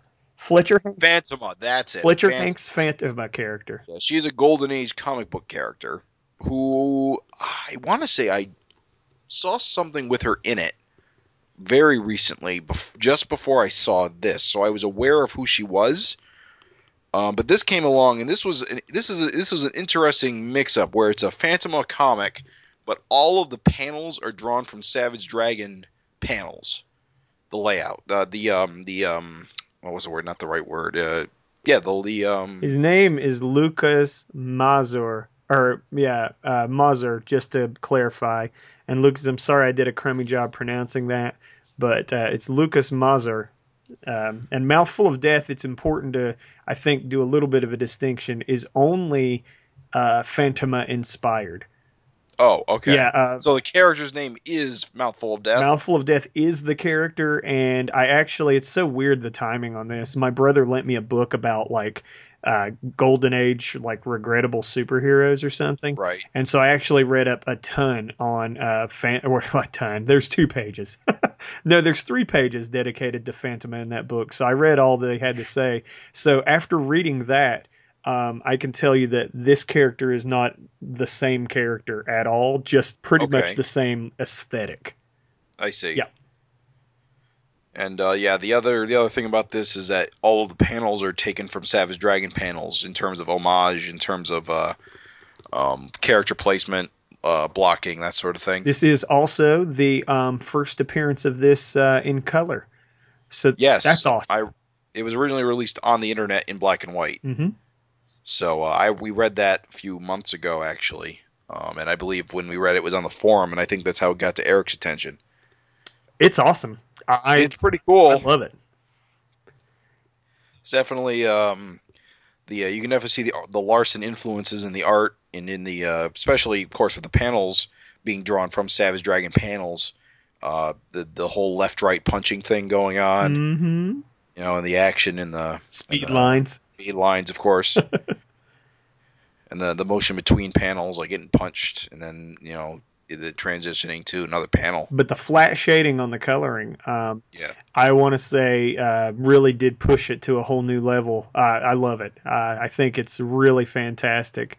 I don't know. I'm not seeing the coloring credit here. You got to assume Nikos colored it, or maybe it was Lucas. But beautiful coloring. Whoever chose to go with flats, great choice. This looks so good. The ending's pretty funny too, because it says write your own name. So apparently she's attacking us. It's our turn. We're next. No, it's just really cool to have this actually in Savage Dragon. It printed in the issue of Savage Dragon. It had to have been the coolest thing ever for the guy. He made it a Facebook event. So yeah, it's a thrill. I gotta say, this is a hell of a great first thing to have in there. This is really awesome stuff. I love the action and the coloring and everything. So yeah, he should be proud. This is really cool. This is really a cool looking. I liked it back when we first saw it on the forum, but just seeing it now all black and white, and it's going to be even, I can't wait to get my hands on this in print. I'm just saying, I'm really glad that it found its way into the book. Yeah, definitely. So good job on that. So that issue of Savage Dragon, we're a little bit divided on it. I don't outright hate it. I definitely like it. It's not my favorite issue of the year. It's okay. You're going to have your highs and lows. It's all good. We are going to have an opportunity now. Remember back when they were doing the revival of Supreme, mm-hmm. and we were talking about Savage Dragon and Supreme every episode? Right. Now I get to do that again for the foreseeable future as Erik Larsen teams up with Todd McFarlane on Spawn. Now, I don't know this Todd McFarlane kid. Is he new? Apparently he's a kid. He's eternally young. Is he new? Did he just start? Oh yeah, he came up with damn it, I lost my train of thought. He must feel very lucky to be working with Eric. Such a pro, such a course, I'm being facetious. Everyone knows who Todd McFarlane is. I hope. He has baseballs. Yeah. For a while, that was his claim to fame. The Madonna bra, the baseballs. I have to say, probably now people equate him with his toys. Even more than Spawn, wouldn't you think? Probably. Because I think, like, his toys are, like, in Walmart. Like, everybody sees his toys. Now, I'm not going to lie. Uh-oh. I'm looking at this cover. It says issue 258. And I can count on one hand the number of Spawn issues I've actually read in my life. Well, actually, I can't count them on one hand because you can't have 0 fingers. It takes me 4 hands to count the number of Spawn issues I've read in my life. Really? Yeah, I actually read a run of them back when it very first came out. But I dropped off due to, like, I didn't have a comic shop convenient to me. So I was ordering them through mail order, back when Spawn was coming out.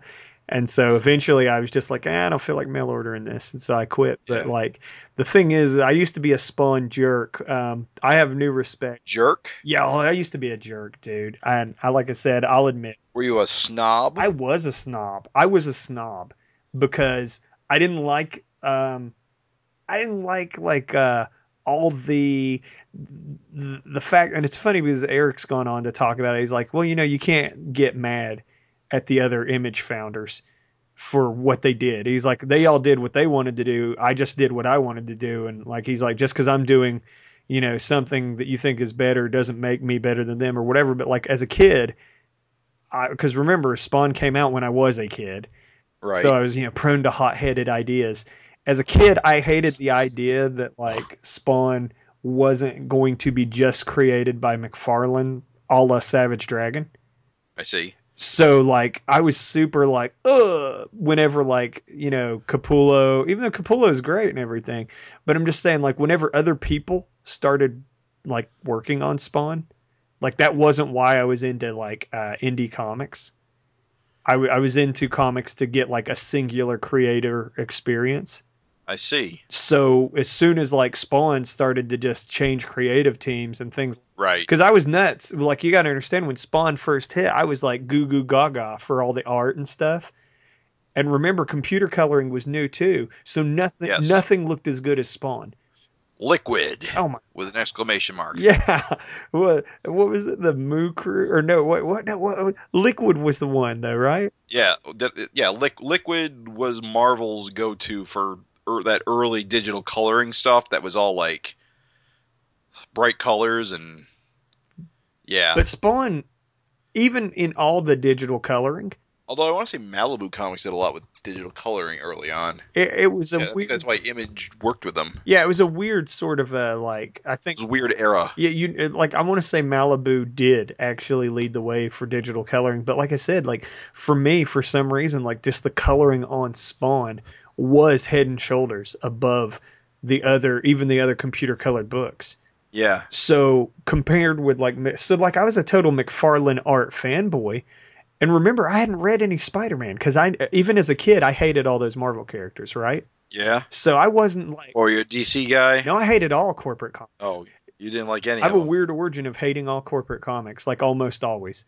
So weird. So yeah, so like unlike most people, even I came in like in Fantastic Four. No, I like out the gate. I was like, bleh. But so like I wasn't like when everybody like likes like Larson's Spider-Man stuff. I've not read a drop of it. I see. And I didn't like know McFarlane is like, oh, this is the guy that did Venom. Like all I knew was here were these 7 renegade badasses that were breaking off and doing their own thing. Yep. And I was like, oh man, that's awesome. That's what I want to do. Kick ass. And so, yeah, I was like, I want to break off and do my own thing. Exactly. Well, I never wanted to draw Spider-Man or any of that stuff. I only ever wanted to do my own thing. Right. See. And so remember, this is a pre-internet. So for me, these guys were like, really, I was like, yeah, they're making it possible. Like people are really eating this up. It's cool because it was like kind of a shocker. And so when this guy goes on and then like, lets other people do his book and all that stuff that he did and starts really focusing on the toy company and all that stuff. It was the biggest turnoff. So I was such a dickhead. I was such a snob. I was a snob about it. Now I watched a Spawn movie and I think I maybe even had a Spawn toy or something like that. And there was that Super Nintendo game, wasn't there? Yes. So I'm just saying, like, I was all over like all these Spawny type things, but at the same time, for all that, I would say I still dropped out after like maybe a year and a half or something. Yeah. However long it lasted before he switched out. So like it is crazy after all these years to be buying Spawn again. Personally, I was turned off because I wasn't really into the whole dark grit and gritty thing. Yeah. And like characters like the Clown and even Spawn himself just kind of didn't do anything for me. I didn't. Yeah, that's another reason is I was reading it for the art. Yeah. And all the hell stuff, I don't know why. It just didn't click with me. Yeah, I didn't actually. The art didn't really click with me at the time. I'm not an art-centric person anyway. Right. So when I looked at it, I mostly just saw like, I don't know, it just looked confusing more than, than what I was used to. Uh-huh. And I just could not find a way to get into it. I mean, in a lot of the ways, I was somewhat snobbish at that time in terms of my comic taste. I largely ignored Image as a whole until 2001. Right. And when I was aware of Image as a company. Okay. Throughout the 90s, because I read Wizard Guide to Comics. Sure. All that shit. I was not really familiar with the guys who broke off to form Image because I wasn't reading comics at that time. Okay. I wasn't familiar with the creators, so I didn't have any attachment to any of them. So my primary exposure to Image was the Savage Dragon cartoon, Wildcats cartoon, and I didn't really like what I saw in either of those. I know, right? The double-edged sword of having your own cartoon spin-offs. Like the worst exposure you could get. So fast forward to 2001, I'm out of high school and I have disposable income, and I see a comic called Noble Causes by Jay Faber. Okay. And from that point on, I basically became a fan of Image Comics. Okay. So Jay Faber is the first creator I think of when I think of Image Comics of all people. That's weird. It's quite weird. But that got me into Image superheroes, which led me to Invincible, which led me to Savage Dragon, which led me to Invincible. Cool. All right. And that's how I became an Image fan. So you can say... Because then I went back in time and I figured out, I was an idiot. Of course. I think we all were at one point. Everyone comes in, looking at this, looking at things in weird ways. Like I said, I realize now as an adult how stupid it was to hate Spawn for that was the dumbest reason to hate Spawn. Yeah. I probably, if I started collecting it again, would enjoy all of Spawn if I just read it without being a dumbass. Yeah. I've heard I've got buddies. You got to understand, every time I talk about Savage Dragon, because I always try to talk to whoever will listen. I got anyone on the street. Any random hobo. If he's like, got any change? I'm like, got any time? And I just start. Let me tell you about my personal Lord and Savior. I start in with the Brotherhood of the Fin. No, the thing is a million times people have come back at with me. Oh yeah, I love Spawn. And I get it that for a lot of people, Spawn's their Savage Dragon. You know what I mean? Yeah. So that's why it's kind of like these are two great tastes that maybe taste great together. Yeah. Well, I'll be honest. I'm coming into this with basically very, very, very minimal knowledge of what Spawn's deal is. Okay. I know he died. He made a deal with the devil. Right. And the devil screwed him over by having his wife remarry, and so he couldn't be with his wife. Yeah. And as far as I'm aware, his wife is dead, and now he's in hell trying to get her soul back. I think it would be a fool's errand to try to recover 250 some issues of backstory, and also Al Simons wasn't Spawn for a bunch of that too. Oh yeah, wasn't there a replacement Spawn for a while? A white guy with blonde hair. I have no idea what he was about. He was the Spawn in Image United. He was. Yeah, so it's totally there's whole we're talking 20 some years. There's decades almost of Spawn we don't know about. But you are correct. That's basically, I'm coming into this clean too. All I need to know is that Spawn is going to get Wanda from hell. That seems to be the entire gist of it. The Satan Saga Wars begin with. Is that what it's called? Satan Saga Wars, pretty sure, and that's all you need to know as far as I can tell. Well, the good news is this issue is not heavy on exposition. No. In fact, there is none talking at all. Yeah. This issue is almost like the Aetius of the Savage Dragon issue. Yeah. I was like, when I read it, I was like, oh, cool. Oh, wait a minute. Oh, wait a minute. Oh, wait a minute. Keep turning. Is that octopus? Keep turning. Yeah, Keep turning. yes, exactly. When I saw it, I was like, huh. I was like, did Octopus go to hell? Cool. And then I was like, that is him, right? Would you... I think it may be. I would say that is him. That it's very, very similar design if he's not literally octopus. I mean, I cannot imagine that is not Octopus. I mean, he's got the same body shape, and he's got octopus, four-armed octopus in his stomach. He's even got the same, like, fat head. Like, it's gotta be him. Right. Put glasses on him, and he looks like octopus. Yeah. So I just can't remember if octopus had a beak. He did. He did? I'm positive he did. Yeah. So that would be the funniest goddamn thing if that was confirmed as literally the octopus. Dude, I swear it's gotta be because we gotta find out. We gotta actually, you know what? We really need to have Eric on next episode. I would love to talk to him, although it's funny because he's probably now more than ever not able to do these things. Like he was like, yeah. I'd come on every episode if you'd have me, and now he's like doing 2 books. We're like, come on, Eric, come on down. But yeah, this issue, yeah, Octopus honestly, has the beak, definitely. Yeah, I just confirmed it, dude. It's got to be Octopus. It's got to be. I mean, why else would he be, pictured in such clarity if we weren't supposed to go octopus? So I got to ask you. But it doesn't make any sense. I mean, it does make sense. Oh, he went to hell. Why would he use octopus in this? I love it though, because I'm going to go ahead and dip a little into like some speculation because it's just a fight comic, so there's not too much you could say about it. But like, you know what? There is a bunch. We can say a bunch about it. But somebody said Malcolm has to cross over. Right. And he did reply and say, I would imagine that would happen at some point. We've just got to get to it. Well, maybe we'll see a splattering of old VC goons in hell throughout the entire run. Oh my God, dude. I'm saying that's... And again, when you flip the page, is the dude with the sword and the dude with the axe, are they anybody? I was wondering that, but they didn't look enough like Hellraiser and Hook Arm. What the hell's his name? They could be someone else, but there is no doubt in my mind that one guy is definitely Octopus. Yeah. Why? Who do you think they are? I don't know. They just looked a little too cool. A little bit too much design thought went into them to not be somebody. Yeah, I mean, because you got like some Larson, like, he does have a skull on his arm. That does. Do you remember who? You know who I'm talking about? The guy with the big claw arm. I don't. Damn it. Sorry. He's always hanging out with Hellraiser in the early days. Oof, no. Dates Glowbug. No, it's just not hitting me. I'm sorry. All right, we'll figure it out later. What was I trying to say? Oh yeah, this issue largely reminded me of something like Shaolin Cowboy.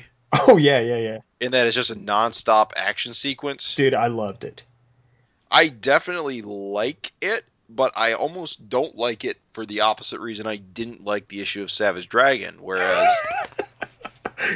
nothing really happens. You're such a finicky biscuit. I need a proper balance in my diet. I will add for you that somebody asked him on Facebook what was going to happen. And I think maybe he was something was thrown his way, and he said he'll be doing the writing on the next issue. Really? Yeah. So I'm guessing that this was Todd's choice to just let Eric do his damn thing. Yeah. And so probably that's why this is so minimalist. What this does do, though, is it basically tells me what all of Spawn's powers are. Apparently, it's Green Blast, chains, and the cape. And the cape, yes. The cape can strangle people. I love the sequence where he is beating the dudes with the other dude with his cape. I had not seen Spawn do that. I'd seen him strangle people. Right. Like, you know how the cape chokes people? I had not seen the cape physically pick anyone up and swing them around. It's probably something Spawn fans have been reading for like hundreds of issues thinking is awesome. Oh, the chains. I've seen him do stuff with the chains too. Right. But again, it's not like in the Spawn issues I read, Spawn was just running around killing motherfuckers with this much carnage. He did or he didn't? He did not in the issues I read, because in the issues I read, he was on Earth. Right. So he might fight. Can't get away with this much gratuitous violence. Oh yeah, he kills thousands of people. He does. That's the other thing, is that like Spawn, when I was reading, it's gonna be so funny if Spawn fans listen to this. But like when I was reading, Spawn's powers were limited and were ticking down constantly. Oh, he could only use them a limited amount of time? Every time he used his powers, he was moving closer to like losing them eternally and just being a mindless servant of Satan. I see. So there was a constant countdown clock in the original Spawn comics that I was reading. Really? Yeah, so he would like blast someone with power, and there'd be like a thing, and it would just be like, it started out at like 999, and it would like, or something like that, and it would count down lower and lower and lower. And so like to see his Spawn this damn powerful, like just shooting his blasts like nuts and like using his cape and all that, because that's why the early Spawn used guns and knives at all. Oh. Because he didn't want to just use his powers like willy-nilly. Gotcha. Because every time he did, he was moving closer to eternal damnation. I see. Clearly not a problem. Yeah, something's clearly changed. I wonder if we'll ever be told. I don't know. I'm not going to try to think about it too much. Maybe because he's in hell? Yeah. Oh, while we're talking about moments we love, is it not fantastic that the dude with the guy coming out of his back gets cut in half? Yeah, that was actually pretty cool. When I read this issue... A lot of creative deaths in this, I'll give it that. I gotta say, when I read this issue, this is my Kill Bill, The Bride versus the Crazy 88. Yeah. Like, that's the way I'm reading it. Like, the whole time... And you gotta... The trick to enjoying this thing is that, Eric's fast, but he didn't just bang this out in, like, as quick as it took you to read it. Right. So you really got to take time and go back and appreciate stuff. There's comedy and moments in there, like when the big berserker dude pushes the other guys out of the way with ram horns. There's a little fat demon in the background, and just the look on his face where he looks so stupid and clueless. Right. It's comedy. I'm saying there's stuff in here if you take the time to read it. It's banana sandwich, actually, the amount of stuff that's actually here. So if you're out there and you're a listener and you're reading around and you're just feeling like, man, I read that in 2 seconds, or nothing. There's details. Yeah. There's details galore. Just read it again. Maybe I'm weird, but it was a little weird that the survivor count was on the right-hand page for like 2 pages when it probably should have been on the left the entire time. I don't know that bothers me, only because didn't the... Do you have a print copy? I do, and... There's no, like, ads in there, are there? No, it's all no ads. Okay. Yeah, at one point, the survivor counter is in a panel frame. It is. And then on the others, it's outside of the panels. I guess if it was more consistent, it would have been better, but it didn't bother me. I was okay with it. Right. I feel like there's a funny nod here where Spawn has, what can be described as venom tongue. I don't know how long that's... Yeah, that wasn't a thing? That wasn't when I was reading it. Spawn didn't have a mouth, but now... At all? At all. It was just kind of a Deadpool. He's definitely got venom tongue going on right now. Yeah, it was a Deadpool kind of a thing where you could see very clearly his expressions through his mask. Uh-huh. So it was extremely expressive faces, but this new Spawn has a fucking mouth and a venom tongue. Well, what's so funny is, I guess FCO, the colorist or whatever, there's a somewhat of a Carnage looking character. Right, I was just looking at him. He also has a venom tongue. Yeah, I was like, that's funny. It's just... Well, these are all demons from hell. I assume they all, they're all similar scenarios as to Spawn, where Satan gave them their power. So see, and again, my limited knowledge of spawns is this: a hell spawn, which is what Spawn is, right, is like an elite soldier in hell. So for him to just be tearing through these guys by the thousands, you might be like, well, GD, what the fuck can stop Spawn? It's that these guys are panty wastes compared to a Spawn. Like, a Spawn is a big deal. Oh, okay. So at least that's the way it was when I was reading. I don't think Spawn's ever rebooted. Yeah, because that guy you were pointing out, he has the same like facial pattern as Spawn does too. Yeah. With the only it's like black instead of white. So I feel like I don't know if there was ever gone into the dichotomy of hell or anything like that, but like for you to see things like that, it makes sense that there would be kind of some Spawn-esque looking guys, like lesser demons. So right. All these guys are nothing. I get the feeling, Spawn's going to run into some stuff. In the comic, Violators are a big deal, or at least they were when I was reading. Like a Violator could give a Spawn a run for its money. It was a pretty serious threat. So I mean, you got to assume that like he's not going to spend it won't be all splash pages or an action for the entire arc. Right. But this definitely feels like two things. One, it's I guess this has been building up to. Mm-hmm. This isn't something that just happens. It's just he's been building up to this whole going into hell, rescue his wife thing. Mm-hmm.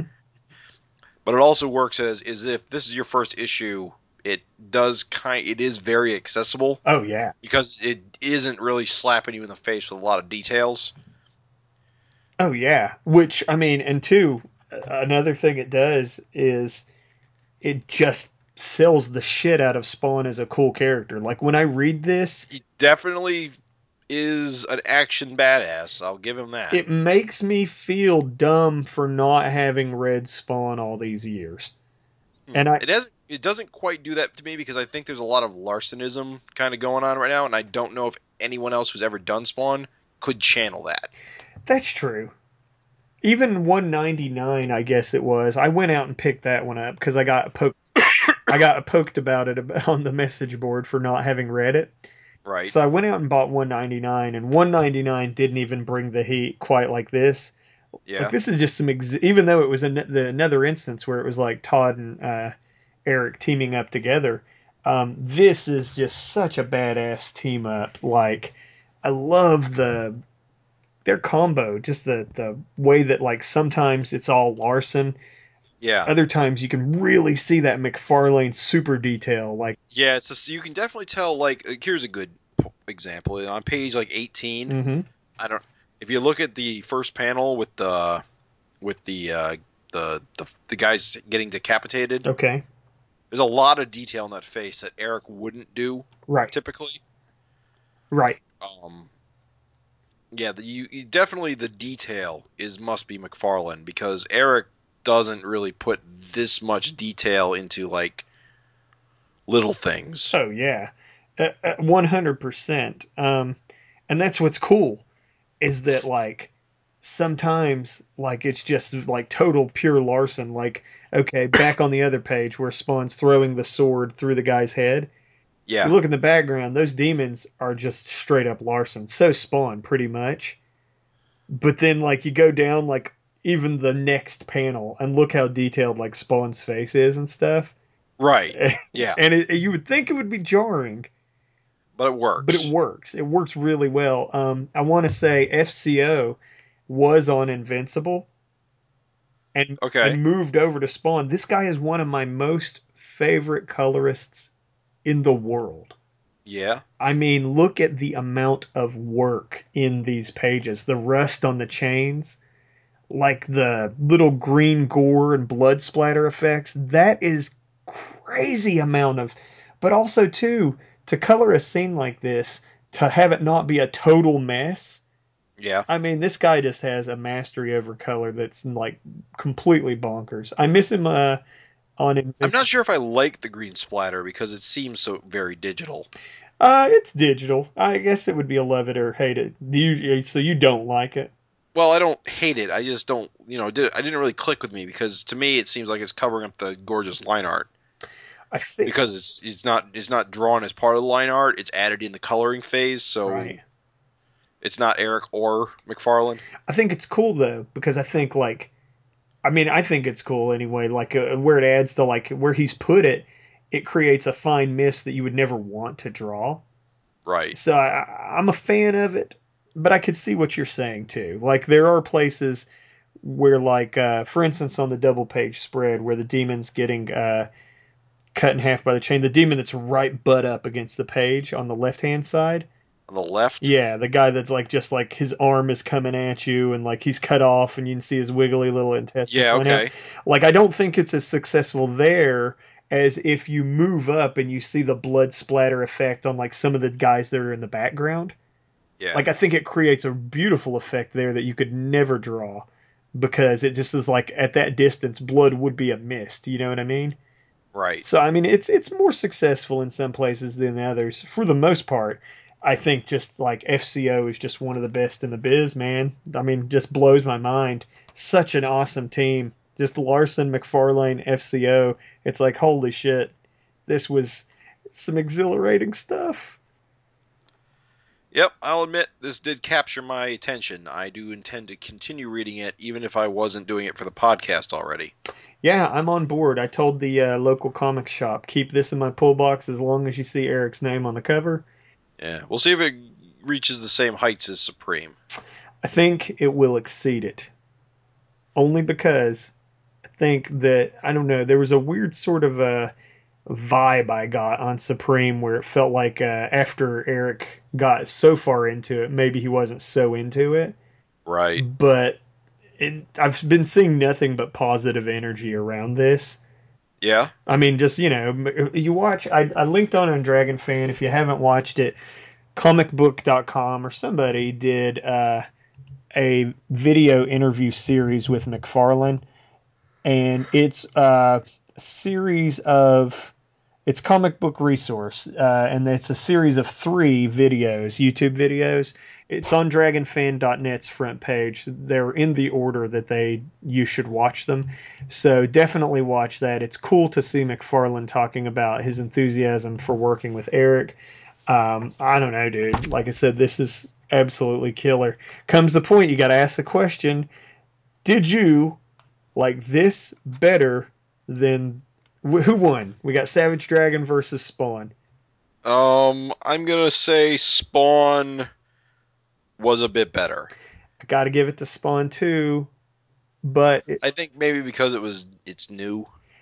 I'm just going to say it was just, you can't compare a full page of action. I mean, a full issue of action. Yeah. To kind of a more sucker punch twist action. Yeah. It's just not even a fair comparison, really. Yeah. I mean, the Spawn was all action and Dragon was mostly character moments. So definitely it's hard to compare the two. But I do think I clicked with Spawn a bit more, even if though it was a shorter read overall. Yeah, I can agree with that. I can totally agree with that. The last survivor. Just like how he saved such a dipshitty little guy. And now for the message. Tell Satan, I'm here. So good. So, yeah, holy crap. I never dreamed I'd be reading Spawn. Yeah, I know, right? Thanks, Eric. No, I'm kidding. Yeah.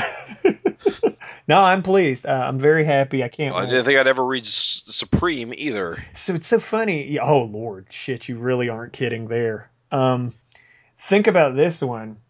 So whenever Savage Dragon hits its 300 issue milestone, yeah, it's funny because Todd McFarlane, even though he hasn't created entirely his own book for its whole, so to me, I feel like the achievements are different, right? Because Cerebus was always, now he did have Gerhard helping him, but he was still the writer and the primary artist, right?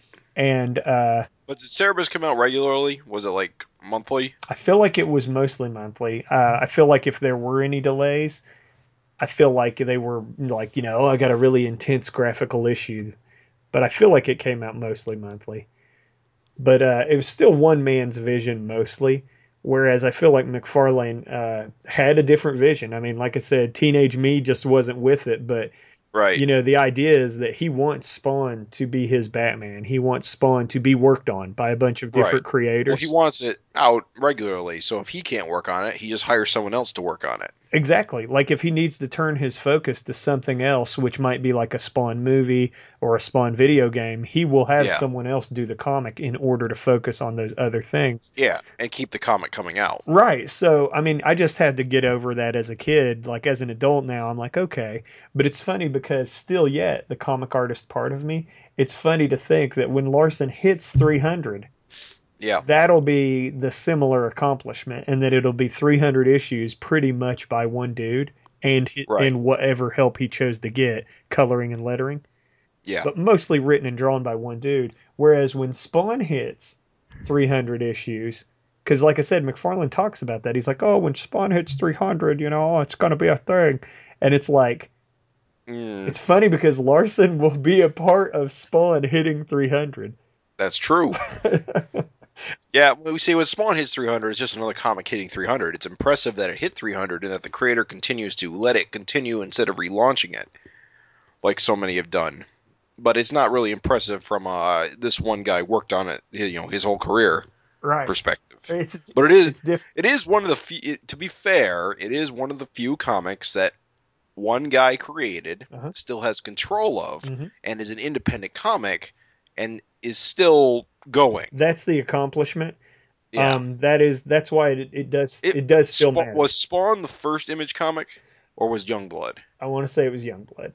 Okay, so it doesn't have that distinction. But I feel like a lot of those Image comics hit like maybe within a month apart. Like it wasn't. I don't think they all hit at the same. Maybe I'm wrong, but yeah, I don't know. I feel like they all hit pretty close together. Yeah. But it's too bad that Dragon couldn't keep up the same pace, to be closer together, because there's a good 50 issue gap here between the two of them. Oh yeah. Which is what, 4 years difference? 12 issues, 12 and at least 4 years of difference. And I mean, the thing is, it's crazy because it's like clearly Larson can bust out the issues. Right. So it's not but he's still one man, and if there's any delays, you're going to lose months instead of weeks. Yeah, and life happens is what's so sad. Like, so I mean, he has to do cons, he has to, have family, people graduate. Right. But Eric's vision is that he's the only guy working on it, so when those things happen, he can't call on anybody to take his place. Right. For a month or two. Right. He's got to do it himself regardless. And the way that the book has been, like now, even as a fan, like I wouldn't even want that. Yeah, God no. Like I would maybe after 300. After 300, sure, because then you've hit the Cerebus landmark. You can take a break after 300, Eric. It'll be okay. Then we won't care. Like he gives a shit. Yeah, like he gives a shit. You know what's funny? And I'm sorry, this seems like a tangent, but it does kind of tie into the Spawn, Savage Dragon, Cerebus 300 issue club. Kirkman used to say that he wanted to do Walking Dead and Invincible both as long as he could. Yeah. That tune has changed, and he said that for him, he envisions the ending of Walking Dead being issue 500. Oh, well, that's still pretty far out. So, or no, issue 300. I'm sorry. Oh, that's still pretty far out. It's still pretty far out, but what's so funny is that it's funny that 300 is just such a, thanks to Cerberus, it's such an American comic landmark. Is it? I guess it would be. It's the longest run. Cerberus is still king at the moment. Of what? Of all ongoing series? Of independently produced creator titles. Oh, okay. So there are longer produced. That never renumbered, because I'm pretty sure Usagi Yojimbo has 300 issues. There was a renumbering at one point. Really? I think. And Gold Digger might be pushing 300. I'm not actually sure. Gold Digger is close, but what's funny is Gold Digger is the dark horse no one ever talks about. No one gives a shit about Gold Digger. Yeah. Even though one guy's been drawing it for almost 300 issues. And what's even weirder is one guy has been coloring it too. Really? Yeah, since it was in black and white. Initially, right. But that's when the relaunch happens, when it went full color. I don't think it did. I mean, if you look up the issues, I think it went 50 issues in black and white, relaunched number 1, and then I believe it renumbered again to its original numbering, issue 200. I'm looking at this. Usagi Yojimbo has 200 some issues under its belt. Okay. So right now, no one's close to Cerberus. Yeah. Everyone is, but Spawn is closest. Is what's so funny. Again, if you count Spawn, because like I said, the achievement is different. McFarlane, when I hear him talk about it, he says that it is, he calls it the longest running independently produced comic. And he is right in that respect. That may not be, well, it depends on your definition of independent. Are you talking creator owned or not Marvel DC? He's saying creator owned, right? Because I can tell you for a fact that 2000 AD has been going for 35 years. Well, like we're talking about, even though it's weekly, a single title. It's still a single title. 2008. Well, okay. Isn't that an anthology? It's an anthology, but it is a single title. See, and that's what's so weird about it is when you drag in other things like Shonen Jump is probably. Yeah, Shonen Jump's been going on since the 60s. Yeah, and so like you can't. It's kind of funny. And again, you talk about dark horses no one talks about. It's like, what about the guy? One Piece is one man's vision. And so One Piece has like been going for. I mean, well, I think I asked Eric about this once. Basically, his argument was because they use assistants on backgrounds and such. Uh-huh. It's not one creator. They don't credit the helpers. Yeah, that's true. That is true. I don't know. It's like I said. It's weird. It's weird because it is an achievement, but it's such. There's so many little factors. Like Dave Sim used the helper. Right, he had a helper. So, exactly. So does that mean that? And the guy drew backgrounds, and the guy drew really lavish backgrounds too. So it's one of those things. It's like, does that negate Cerberus? Like, what? And the thing is, these terms only really matter to us fans. Creators don't even give a shit. Well, what's funny is I feel like it's in creators' minds, but at the same time, there's so many different variables and wild like factors. It's one of those things where it's just like once you start like chopping out this or adding stipulations, then it just gets like really messy. Yeah. So I don't know. It's exciting. I think the original, the idea is that one single creative team is a concept, and the people who set the bar for that were Stan Lee and Jack Kirby on Fantastic Four for those first 100 issues. And so if your creative team is consistent, then I think that should be enough. See, and then that brings in the manga thing. It's like I'm sure they have the same. Like it's basically the artist is the writer, right? Like regardless of who does the backgrounds, like Oda is the writer and the artist. And the artist, exactly. And the character designer. It's not. I mean, it's not like the assistants are telling him to do anything. Right. So it's one of those things where it's like, but. Anyway, that's a crazy huge tangent. We're off tangent. Yeah, Spawn's awesome. I'm down for it. Yeah, the issue was awesome. I'll give you that. It doesn't make me want to go back and read 257 issues of Spawn. But it does make me want to read the next bunch to see what happens. I tell you what it does make me want to do. It does make me want to just sort of like breeze through and see if there were like interesting arcs that I would like. Yeah. I mean, it might make me, ask somebody. Yeah, like what are your favorite arcs of Spawn? I know they're all available on Comixology now, so. You digital. It's all tips of my fingers. Well, I just wanted to say it's super awesome. I'm stoked. I like to see it when Eric like branches out and does other little things like this. Only because when you work on one book for so long, people write you off. It's weird. It's not considered an accomplishment. I mean, it's not considered, but I'm saying like people just tend to just not pay attention. If you're doing one thing successfully, like look at Chew when it comes to Image titles. Chew has been going for 50 some issues. That's actually pretty monumental. It's funny. Like people don't buzz about Chew the way they used to. Yeah, Chew used to be a freaking darling. People used to buzz about it, but what's so funny is Chew never misses deadlines. And Chew is consistently good. The only thing that has hurt Chew is that it's just settled into its, routine. It delivers. Yeah, it just delivers consistently. So it's funny because you do have to do things like this, like jump outside of your comfort zone. And it's like nobody wants to see Eric stop doing Savage Dragon. No Savage Dragon fan wants him to do less Savage Dragon so he can do more Spawn. But at the same time, when he does stuff like this, like it's just headlines everywhere. Like people are like, oh, look at this.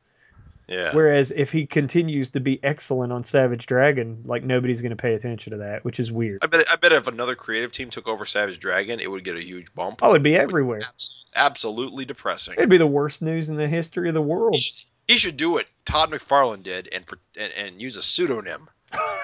Just do it himself, but say it's somebody else. I don't think that we could convince people that it wasn't him. This guy draws just like Eric. And well, that was weird when I found when that news was breaking that apparently he'd been writing under a pseudonym for like years. He did that because of haters like me, dude. Teenage me. Yeah. People were so down on him at that point, like he had so much controversy.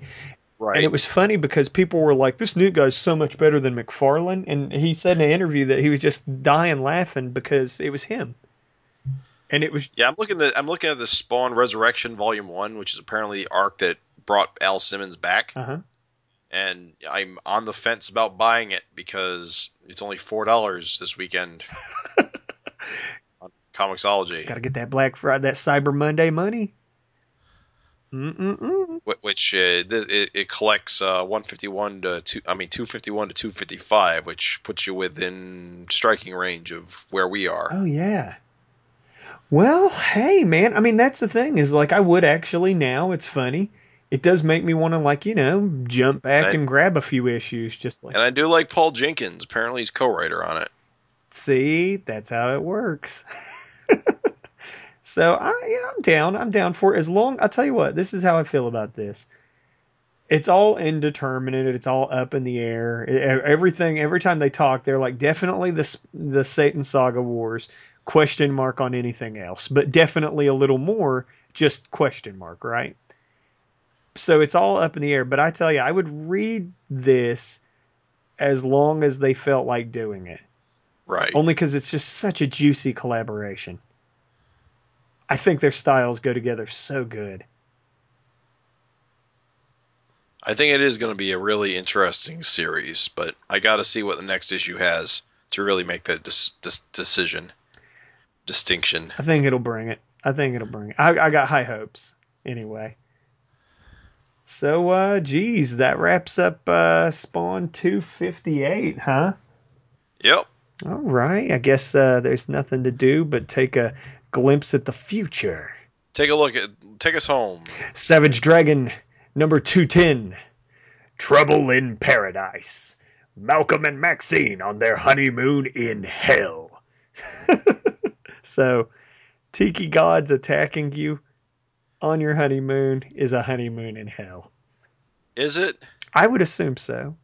If you look at the last panel of this issue... Yeah, you can see the silhouettes. It looks like ninjas, though, doesn't it? They're kind of coming from up high. I thought their heads looked boxy enough to be tikis. You think they could? Oh, well, I'll give it. Yeah, I was just wondering if there was going to be more than just tikis.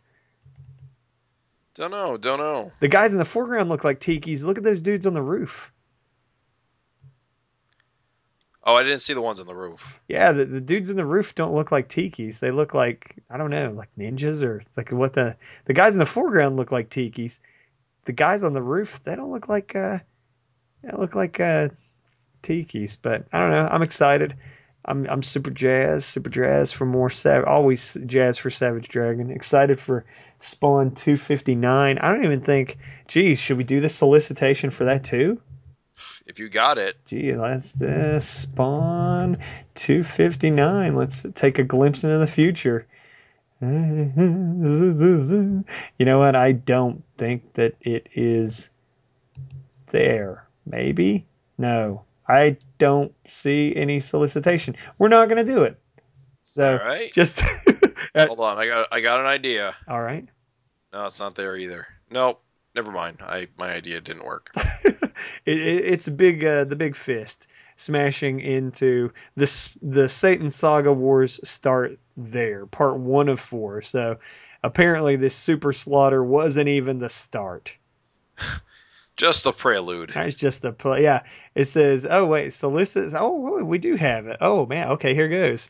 Wow, more meat on these bones. Beginning the Satan Saga Wars. The 4-part story chronicling the fate of Wanda Simmons' soul. Starting with this issue, Al Simmons will come face to face with Lucifer for the very first time. A battle of epic proportions will begin, and the prize is Wanda's soul. This story will forever change the way Spawn will live his life. So, wait, he's not met Lucifer before now? I can't believe it, but according to the solicitation, they've never fought. See, this is what's else bit driving me crazy. that makes Spawn, less interesting than Dragon. Okay. Is that it's still the same guy. Uh-huh. He's still trying to get his wife back. And he's still got that big fucking horse hoof. Why does he have that big horse hoof? The big boot? The big horse boot, yeah. The big boot, it was kind of a weird thing, because, like, Spawn was dating Angela for a hot minute. Okay. So Angela, like Angels, had boots like that. Or I don't know if he was dating her, but he was, like, hooking up with her at least, right? Getting some tail on the sly or something. So he didn't have that to start? So no, the big boot, his costume has changed actually a little bit over the years. So what you see little design elements. So like the boot didn't look like that initially. It was just a big boot. And now the boot looks more like Spawn's, like equipment. So okay. Then the other thing that he didn't have is he didn't used to have the little like fist gauntlet. He didn't used to have a mouth on his costume. I mean, it's funny. If you look at the year one Spawn, he looks pretty different. But it's Spawn kind of is a character that has his costumes mutated over the years. Like he's changed a little bit here and there. It's always like these subtle tweaks. But yeah, the Angel boot, I'm pretty sure that boot was from Angels. Maybe some Spawn fans can correct me. I don't care. If I'm wrong, that's cool. Let me know. I don't exactly know what I'm talking about. I have no idea what I'm talking about. So even the little pouches, see how he's got the sort of the image pouches around his like one thigh? Yeah. That's like a holdover from his Commando days. Like Commando days. Because he used to be a Black Ops guy. Oh. Yeah, Spawn was in Black Ops before he was like a, sort of a, what do you call it? A Black Ops, like a CIA type. Oh, you mean Al Simmons was or Spawn or Al Simmons? Al Simmons. Yeah, Al Simmons. Oh, okay. Yeah, before he died. So it's like not just, how everybody in the Image days, they're like, the pouches are like a stigma. Well, like for him, it was like, bullets, ammo, knives, things like that. So it's kind of one of those things. But I don't know. Yeah, it's cool. It's interesting. I'm excited. Wanda hasn't been a thing all this time that I knew. Like, it seemed for a while like Spawn moved on with his life. And like, oh, well, I died. My wife doesn't give a shit. She moved on pretty damn good. She was with another guy and everything. Right. So it's kind of like, I think for a long time, I don't know why all of a sudden, like, that's why it's worth for me kind of jumping back in time a little bit just to see what was happening to lead up to this. Right. Because it seemed like to me, to my limited knowledge, that he was like eventually just sort of like, well, fuck it. And like was just doing his own thing. I didn't know that he was still carrying a torch for Wanda after all these years.